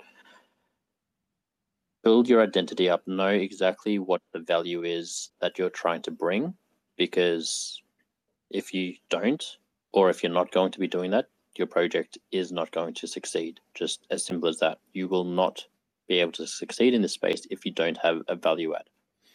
So understanding that is really, really important. That goes hand in hand with what Zoe was saying about that storytelling. Make people be able to connect with you with that value add that you're bringing. Get them emotionally involved. As soon as you start doing that, Hello? people will want to. Hi Punk, just give us a second. People will want to start to be involved in the project and start to help out, because that will then allow you to use their resources in a positive manner without it being a grind or hard work on their part, because they're doing it because they want to, because they're emotionally connected with you. And that's just the simplest and easiest way to really promote your community and build that up in a way that allows them to be involved like building out the mods and building out your community manager team. I'm gonna pin it, by the way, but we were talking about in the space exactly about that, like the emotional connection you're gonna make with like your collectors, like the people you're telling the story to. So I love everything you just said. I have a little question to Gandalf. How would you connect? Like, could you share an example? For example, like, how would you do emotional connection with your members, for example? Sure. Sorry do you want if the I example? kind of rambled. That's all right. Do you want the example for a one-of-one artist or a PFP collection? Is there a difference? Like, it would be different Yeah. for. Okay. Generally speaking, it is a little bit different. Yeah, because the one-of-one artists, the community there is focused often on the artwork and the artists themselves, whereas for a PFP, sometimes they're more focused on the team, the utility, the community that is trying to be built, and the family aspect of it. Yeah. And would you like? Sorry, I'm just gonna finish. Sorry. So emotional connection. How would, for example, PFP collection would create that with the new members? For example, like I feel I got emotionally connected to the founder because what she was working was kind of like what I've been searching for in a way. And I got emotionally connected to her. That's how I like, it was so easy to approach her and we got super connected right away. But like,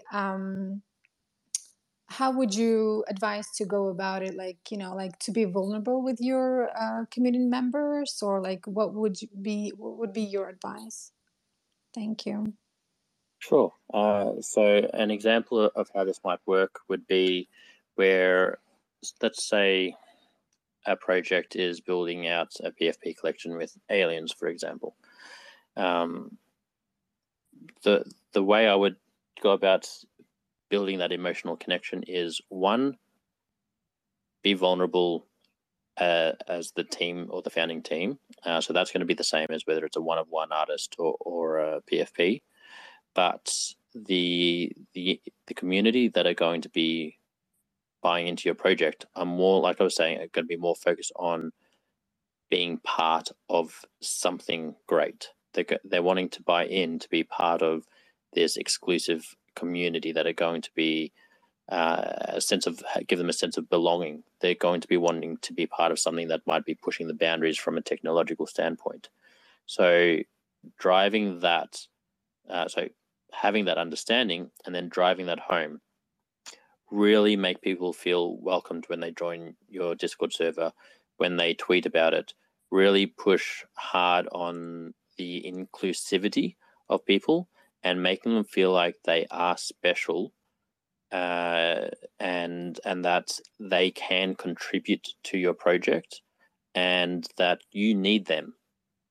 If you make them feel like you need them, I mean, human ego is an amazing thing. It can be terrible, but it can also be used in a good way. And that is, making people feel like they are needed will give them that encouragement that they need to actually contribute in that way and get involved. And that's a little bit different to a one-of-one artist, where you might be focusing more about your journey as an artist and the emotions behind the photography or the artwork of the particular one-of-one that you've created. So with a PFP, it's really focusing on that inclusivity and that connectedness and the support and need of the community members. Does that make sense? It's not quite an example, but it does. It totally, like, it's in a way saying to your members, we are in this together, we are building this together, this is not just my project, this is everybody's project. Is that what you mean? Yeah, that's right. And so it might mean that you focus on, like, let's say you've only got 100 followers on Twitter as a PFP project, and you might feel very discouraged about that. But treat those 100 as your first OG 100. Give them a special role on Discord. Start doing some special, like, say, all right, the first 100 followers, you guys, I'm going to let you choose the particular color of suits on some of these aliens, for example, or make them give them responsibilities that make them feel like they're needed. I guess I feel like I'm just repeating myself It now. makes total I hope I'm sense. making Like, sense. Yeah. kind of gamify the whole process as well. Yep, you can do that. Okay. You don't want to do it just for the reason of gamifying. So I'm a huge proponent of gamification, but only if each part of the gamification has a value. Just like I believe tokens are a great thing, but I hate to see most projects with tokens because they do it just for the sake of doing it. Utility on NFTs, amazing. Like, you won't find somebody who's bigger on utility, but I hate to see it in projects because they just do it because they can. So again, I'll bring it back to what's the value add that you're trying to do. In this case, it is trying to connect with your community in a way that makes them feel needed, and figure out how the gamification components will do that. Okay, great. Thank you. Raman, I will have to jump off because it's been 3 hours, and I do want to ask one last question to Gandalf again. Am I pronouncing your name correctly? Gandalf is correct. Gandalf, yes. Okay. Where would I find resources? Like, I feel like you have so much more experience, and I'm just getting into the space, and I've been loving it, and I would like to learn more.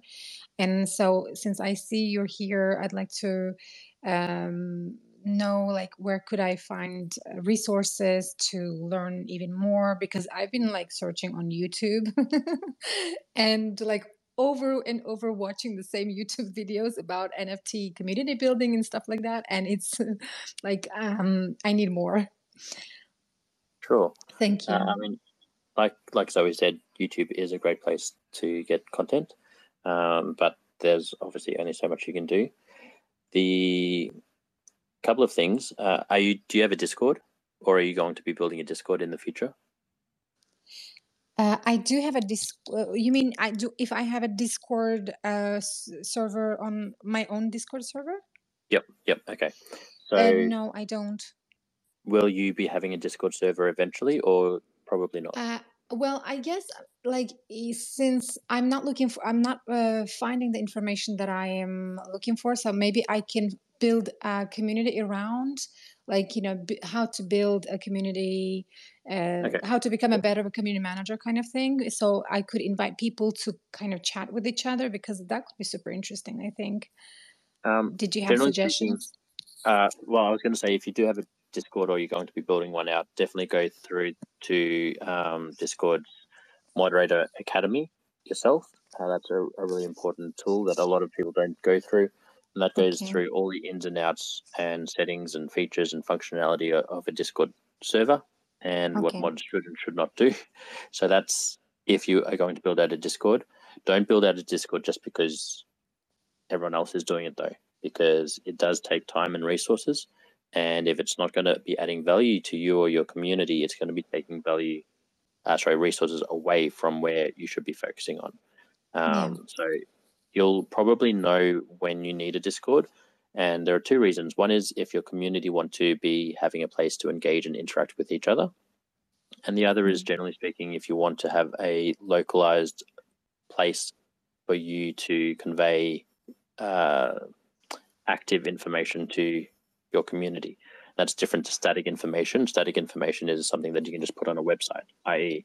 the mint date, the story behind the project. Active information is things like the progress each week or each day, or updates about I don't have an NFT project. This is just to become a better community manager. Okay.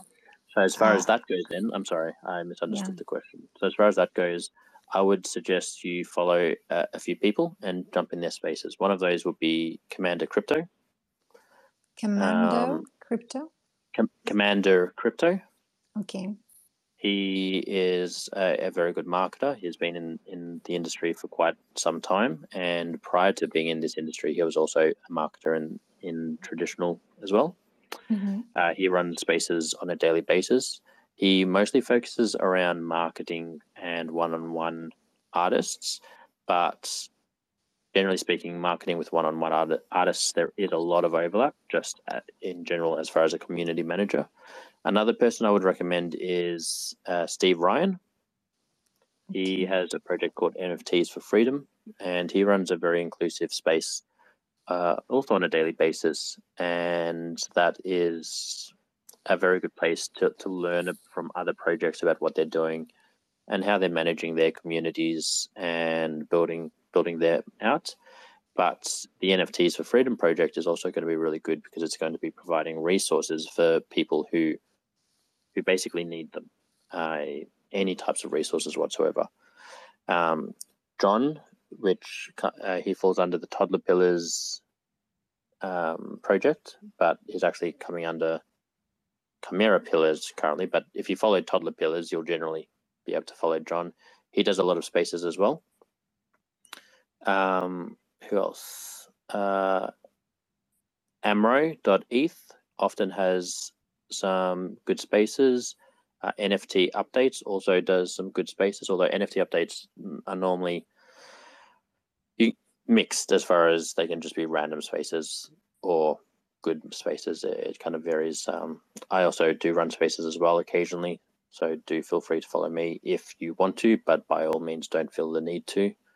As far as resources go for community management, there's a lot that I would say. I'm reluctant to just suggest one or two particular locations because in reality, the wider you can grow your understanding as far as reading a whole different sources from whole different views and different people, that is how you're going to be able to build up your understanding. And in fact, there are some books, which I can't think of the names of right now, but deal with people management and relationships. And those are really, really helpful as well for community management. I'm sorry, I can't give you names right now. Before you go, I pinned, because you asked about emotional attachment with your community, I pinned the empathy mat on top, and it's a really easy use when it comes to storytelling. And I actually, but the topic would be way too long. I actually disagree on the point that for PFP is different than one-of-one artists. I actually think there's not that much difference because for both you're gonna be building a world. But you can look at this empathy mat and see if it is gonna help you, because what you're gonna do is actually take the story and generalize it so that your audience gets like this emotional attachment or connection with what you're building.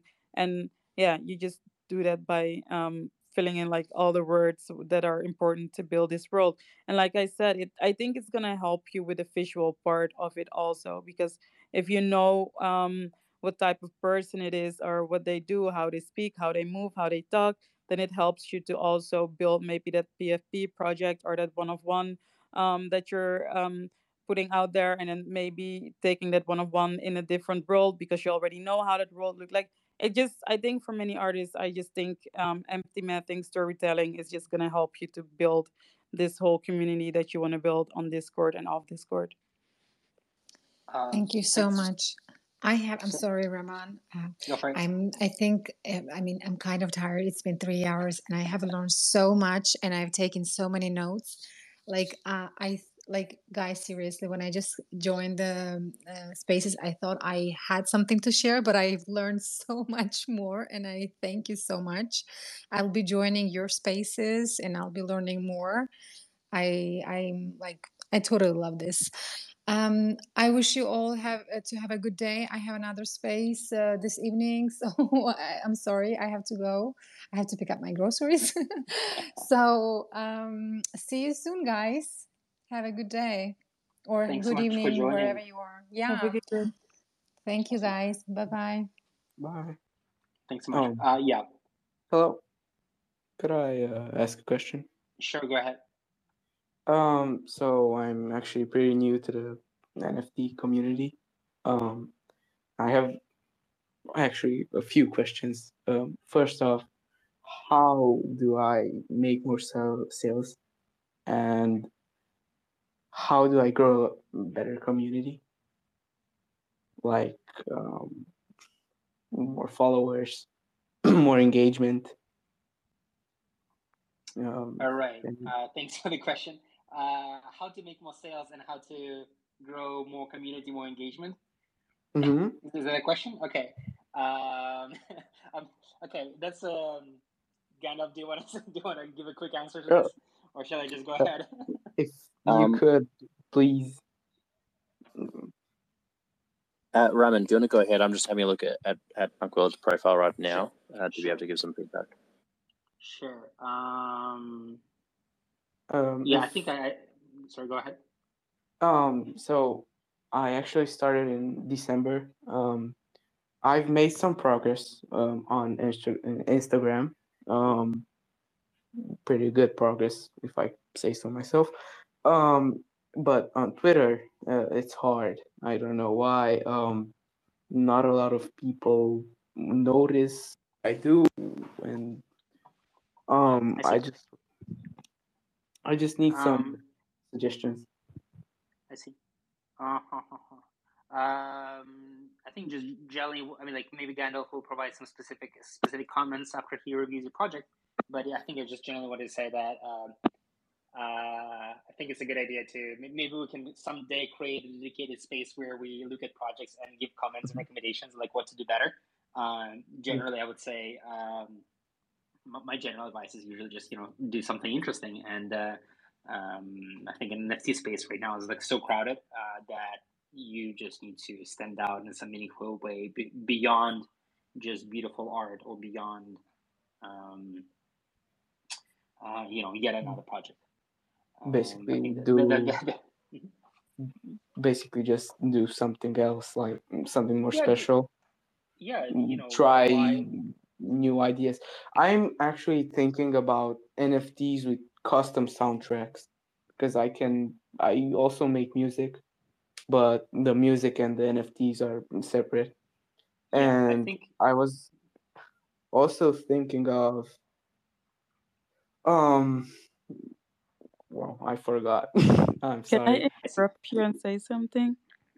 I actually don't think.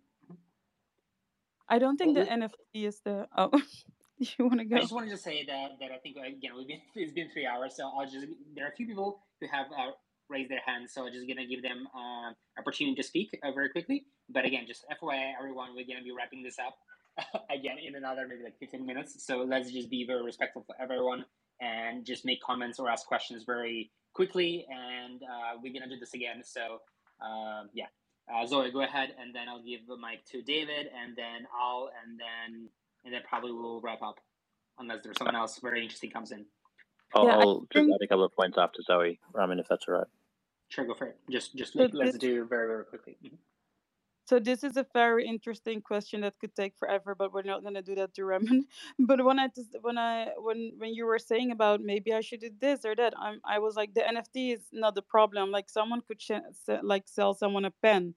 Like people are selling things that are maybe like the easiest or the most difficult things to sell. I don't think it's the NFT that you should be looking at. I think it's what you're building. But again, for me, it just comes down to like taking people into your world. And to be honest, most people also host spaces, because when you host spaces, you also get to speak to people, get to meet new people, they get to follow you, they get to learn about you. But most important of all, you get to learn about them, because I do believe it's about giving. Jab, jab, hook, I guess. Because most people, I feel like, just want to take because they see the successful stories and they're like, I'm going to come in and make a few million and that's it. So be just genuine about being in this space and about what you want to, like, the emotional attachment you're going to have to people, like building something. Just be genuine about building something and then go and build it. And it doesn't matter if you're going to sell an image of an ape or an image of a crypto dick, but I don't know all of these things. So it's not the NFT, because people can sell you a pen when you already have a pen. It's about just look into other layers. I tried to be really quick. Go ahead then, Gandalf. Cool, thanks, Zoe. So when you come up into spaces, again, understand exactly what is unique about your project. And instead of coming up and saying, hey, how can I make more sales and how can I grow my community, just throw a couple of sentences in there about who you are. hey, I'm Punk World. I do generative artwork, pixel artwork because of this. I make music as well because of this. Try and get something in there that's going to hook us, make us interested in your project. And then what we're going to do is we're going to look at your profile, which is what just about anybody in that's hosting spaces will do.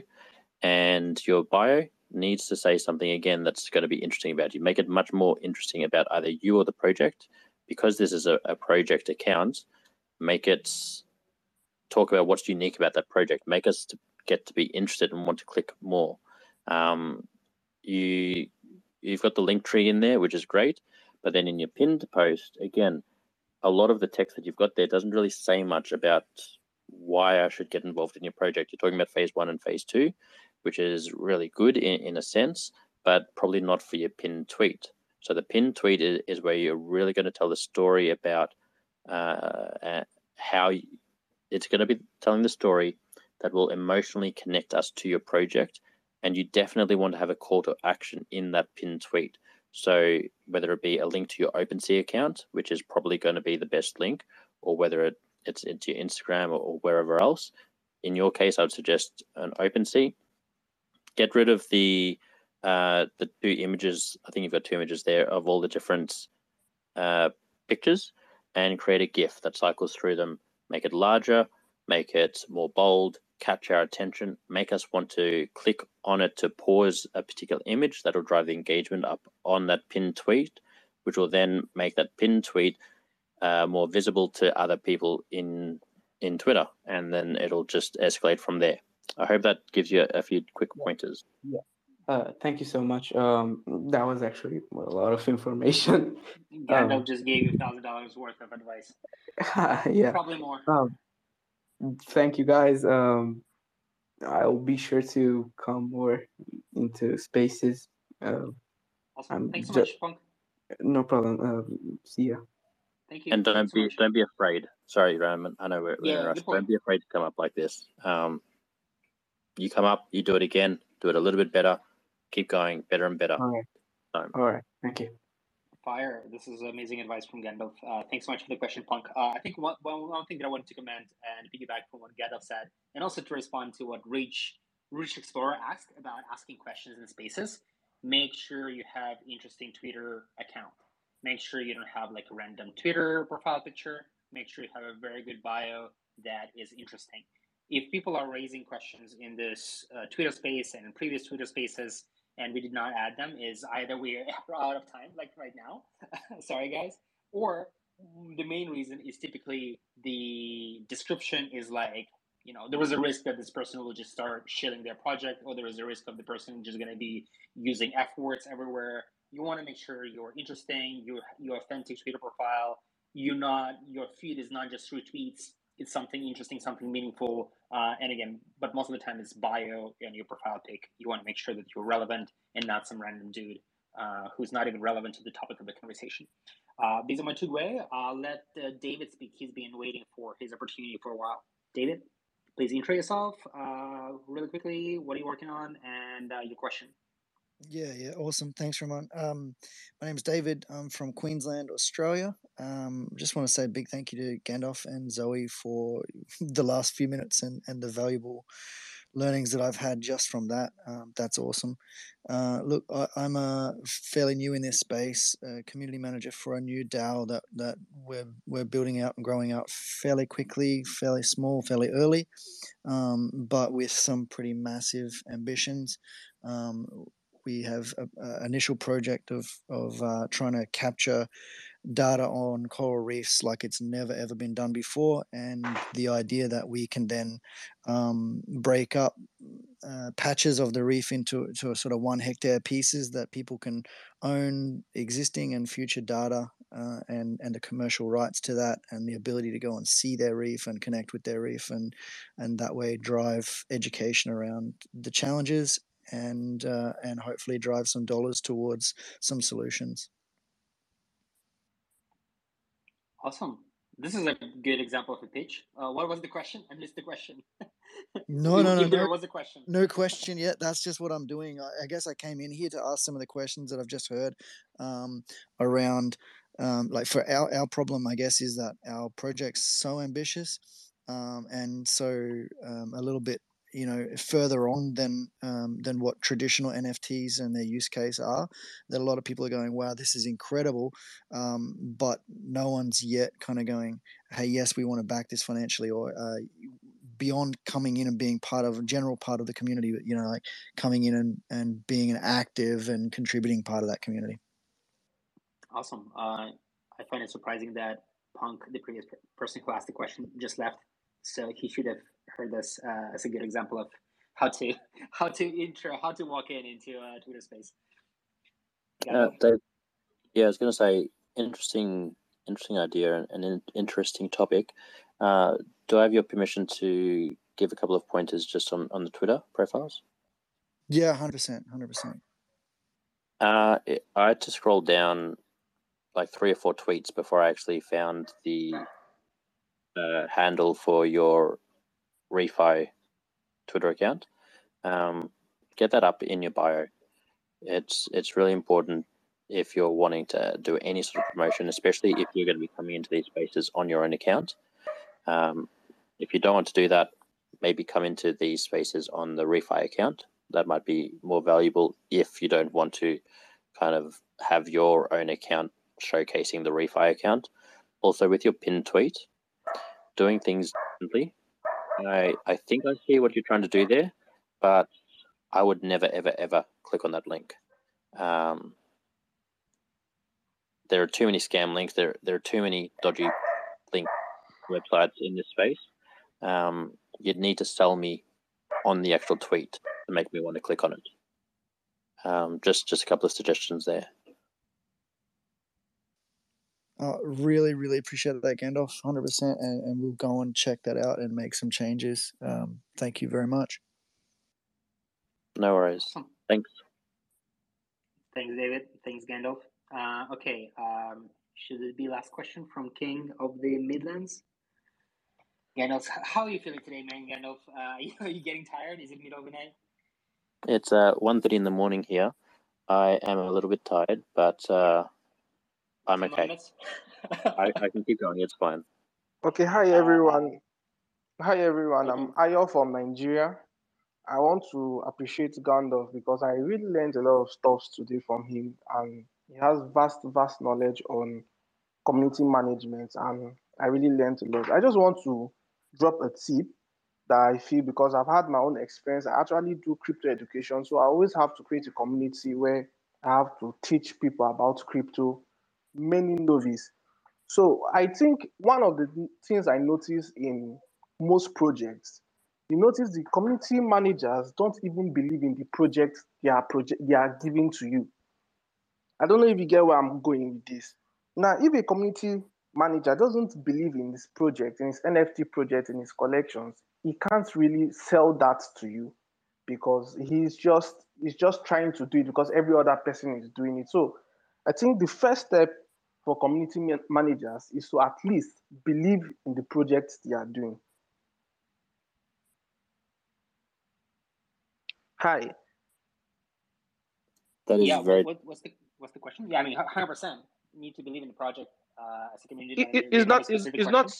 It's not a question. It's actually a contribution. It's actually a contribution. Yes. 100%. Yeah, it is very true. Making sure that anybody that you bring on board in your team or in your community resonates very well, and the power of that can't be underestimated for sure. Yeah, I think that's also. Sorry, go ahead. No, go, Raman. I think that's also one of the reasons why people should not be paying to acquire, especially early audience and early stage community, and that's why it's so important to grow it organically. And it's also the reason why few organizations, few Discords give out mod permissions early on, or like right away, where they will have multiple tiers, is to make sure that, okay, this person is not just there to make a quick buck, but they actually informed about the project. They actually you want to support it. They actually get to stay. So it's everyone gives some period of time to get familiar with the space, build trust, and make sure that they believe in the project. One thing I was going to say, just on a side point, is since we've started talking about Twitter profiles, if the people that we just spoke to are still listening, check out Zoe's bio. I think that's a pretty decent example of how to not only give a quick description of yourself and a bit of a hook, but also to tagging the accounts, doing your hashtags, doing the particular links in your bio as well as in the link address. Thanks. I heard my name. I was like, what? Thank you. I just made it up how to do it, because when you were talking about those things just now, I was like, oh yeah, of course. But I think it's a like coincidence that I have it like that, and then the pin tweet when you pointed that out to people, I was like, yes, also important. So thank you for pointing that out. No worries. All right, next question is from Al. Let's give it a chance. Oh, well, hello there. Can you hear me? Hi there. Yes. Yeah, thank you for the opportunity. Let me introduce you myself. My name is Al. I'm from Indonesia. So a little bit about me is that I've been in community management space for like let's saying more than 3 years, but those experience were not in the crypto space. So I am, you can say, I am new in the crypto space, and I've got a chance to what is it to show myself to be a good community manager in a new project. It is a new NFT project, and I would do I would like to do my best, and from my experience, in order to engage with more people, in order to reach people to be interested with our, let's say, our products or our projects, we can just like selling like cold selling in our stories, in our Twitter like that, but we need to do some story selling, because I believe by giving story before selling will be a good option in order to market something. But what I was doing was you can say far from crypto space, and I'm wondering to know. This is my question. When we try to invite people to ask people to enter our community, is it like just the same like selling another product, or we have to do a different approach like that? Could you guys maybe enlighten me a bit, because yeah, you can say this is new for me. Can I just feedback what I think your question is, just to make sure I understand it correctly? So you're saying getting people involved and destroying your community, is that the same as selling a product in the traditional space, or is it different? Is that your question? Yeah, that's my question. Okay. It is different. Selling a product in the traditional space, I mean, selling a physical product in the traditional space is relatively easy and straightforward to do, because the people don't need to trust you or anything. Getting people to join your community is often all about their trust and reputation of the team and the person that they're joining. And so being able to build that out and focusing on that is probably the key most important thing. And even if there's a lot of hype around the project and all of that, there still is that element of who is the team, what's their credentials, what's so good about them, why should I get involved in the community, am I going to get rugged? And for anyone that's listening, rugged means is the team going to pull out from under me after I give them my money? Are they going to just take the money and run? All that sort of thing. It comes back to trust and transparency and reputation and visibility. So that's where I'd focus on. I got you. Thank you so much. So trust, transparency, and reputation. Thank you so much for your answer, Gandalf. No worries. And just out of curiosity, is that the Red Cat Multiverse, the project you're going to be working with? Yeah, that's right. Yep. Sorry, I was just curious. So yeah, you can say that it's still we are still doing some private launch, so we are not like published yet. So let's say that I'm trying to do some research here, so we could be a good community, and we want to be a community with let's say 100% organic. Well, that's why I agree with you that we need trust and transparency in order to achieve that level of organic city. How to say that? I don't know. Yep. I mean, it's going to be tough and it's going to be a grind for you guys. But if you do take some of the advice that's been given out here, hopefully that'll definitely help and try and make that road a little bit easier for you. Yeah. Thank you so much. Thanks. Thanks for the question, Al. Quick piece of advice.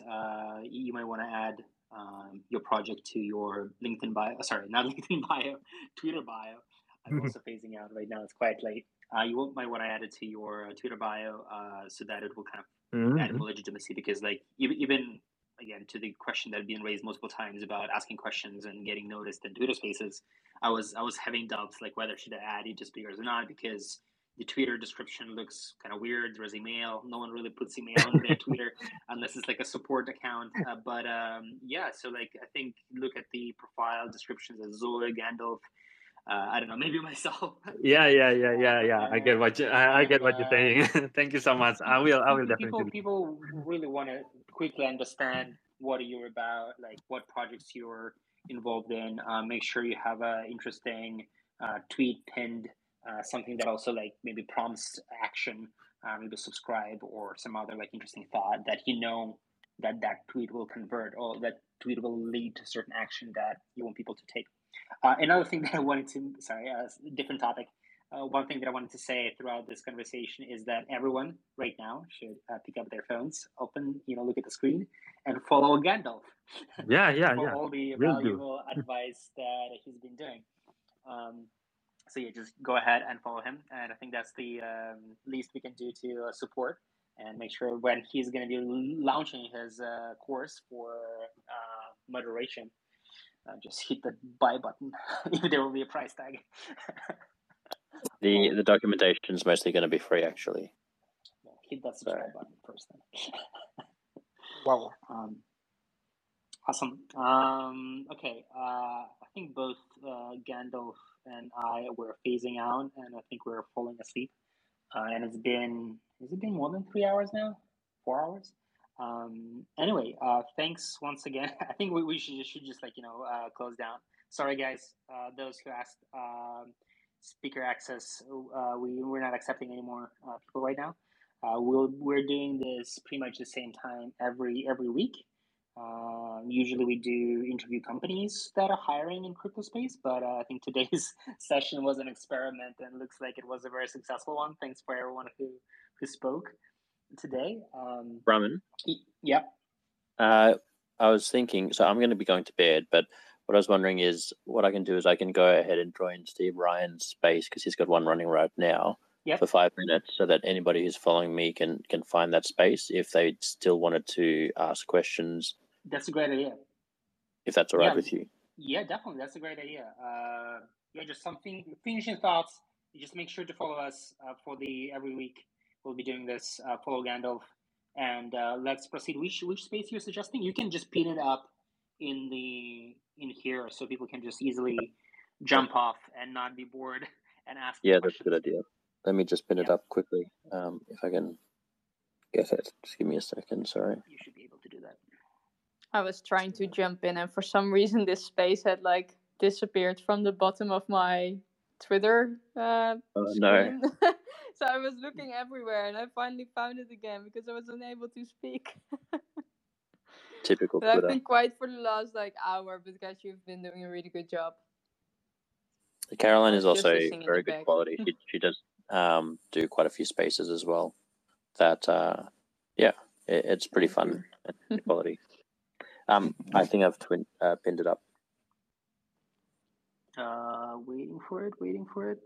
Did you pin it up in your own profile or? or in the Twitter No, space it's there now. It's now the first. Oh yeah, it is. Yeah. Awesome. Thanks everyone. Feel free to jump over to that space. Thanks everyone for generosity of the thoughts and ideas that have been shared today. Hope we'll do this again. Thanks so much, Gandalf, once again. Thanks, Zoe. Thanks, Caroline. It's been nice to meet you. Yeah, nice Yeah. connecting. Nice Yeah, being thank here. you. Thank you. It was Awesome. I literally was jumping in just for a few minutes actually, just to see what it's all about. Slippery Same. slopes. Oh yes. Yeah, another thing, it's recorded, so it will be available here on Twitter, and maybe we'll post it in our mini podcast feed where we post all other Twitter spaces.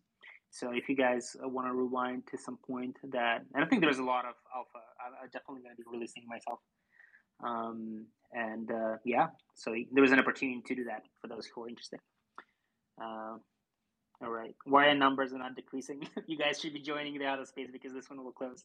Okay, bye. Okay, you have last seconds before we close. Thanks, Raman. To join different. Thanks so much, Gandalf. Yeah, thanks for Thanks, hosting. Zoe. Thanks, everyone. Bye, everyone. Bye-bye. Bye-bye. Have a good night.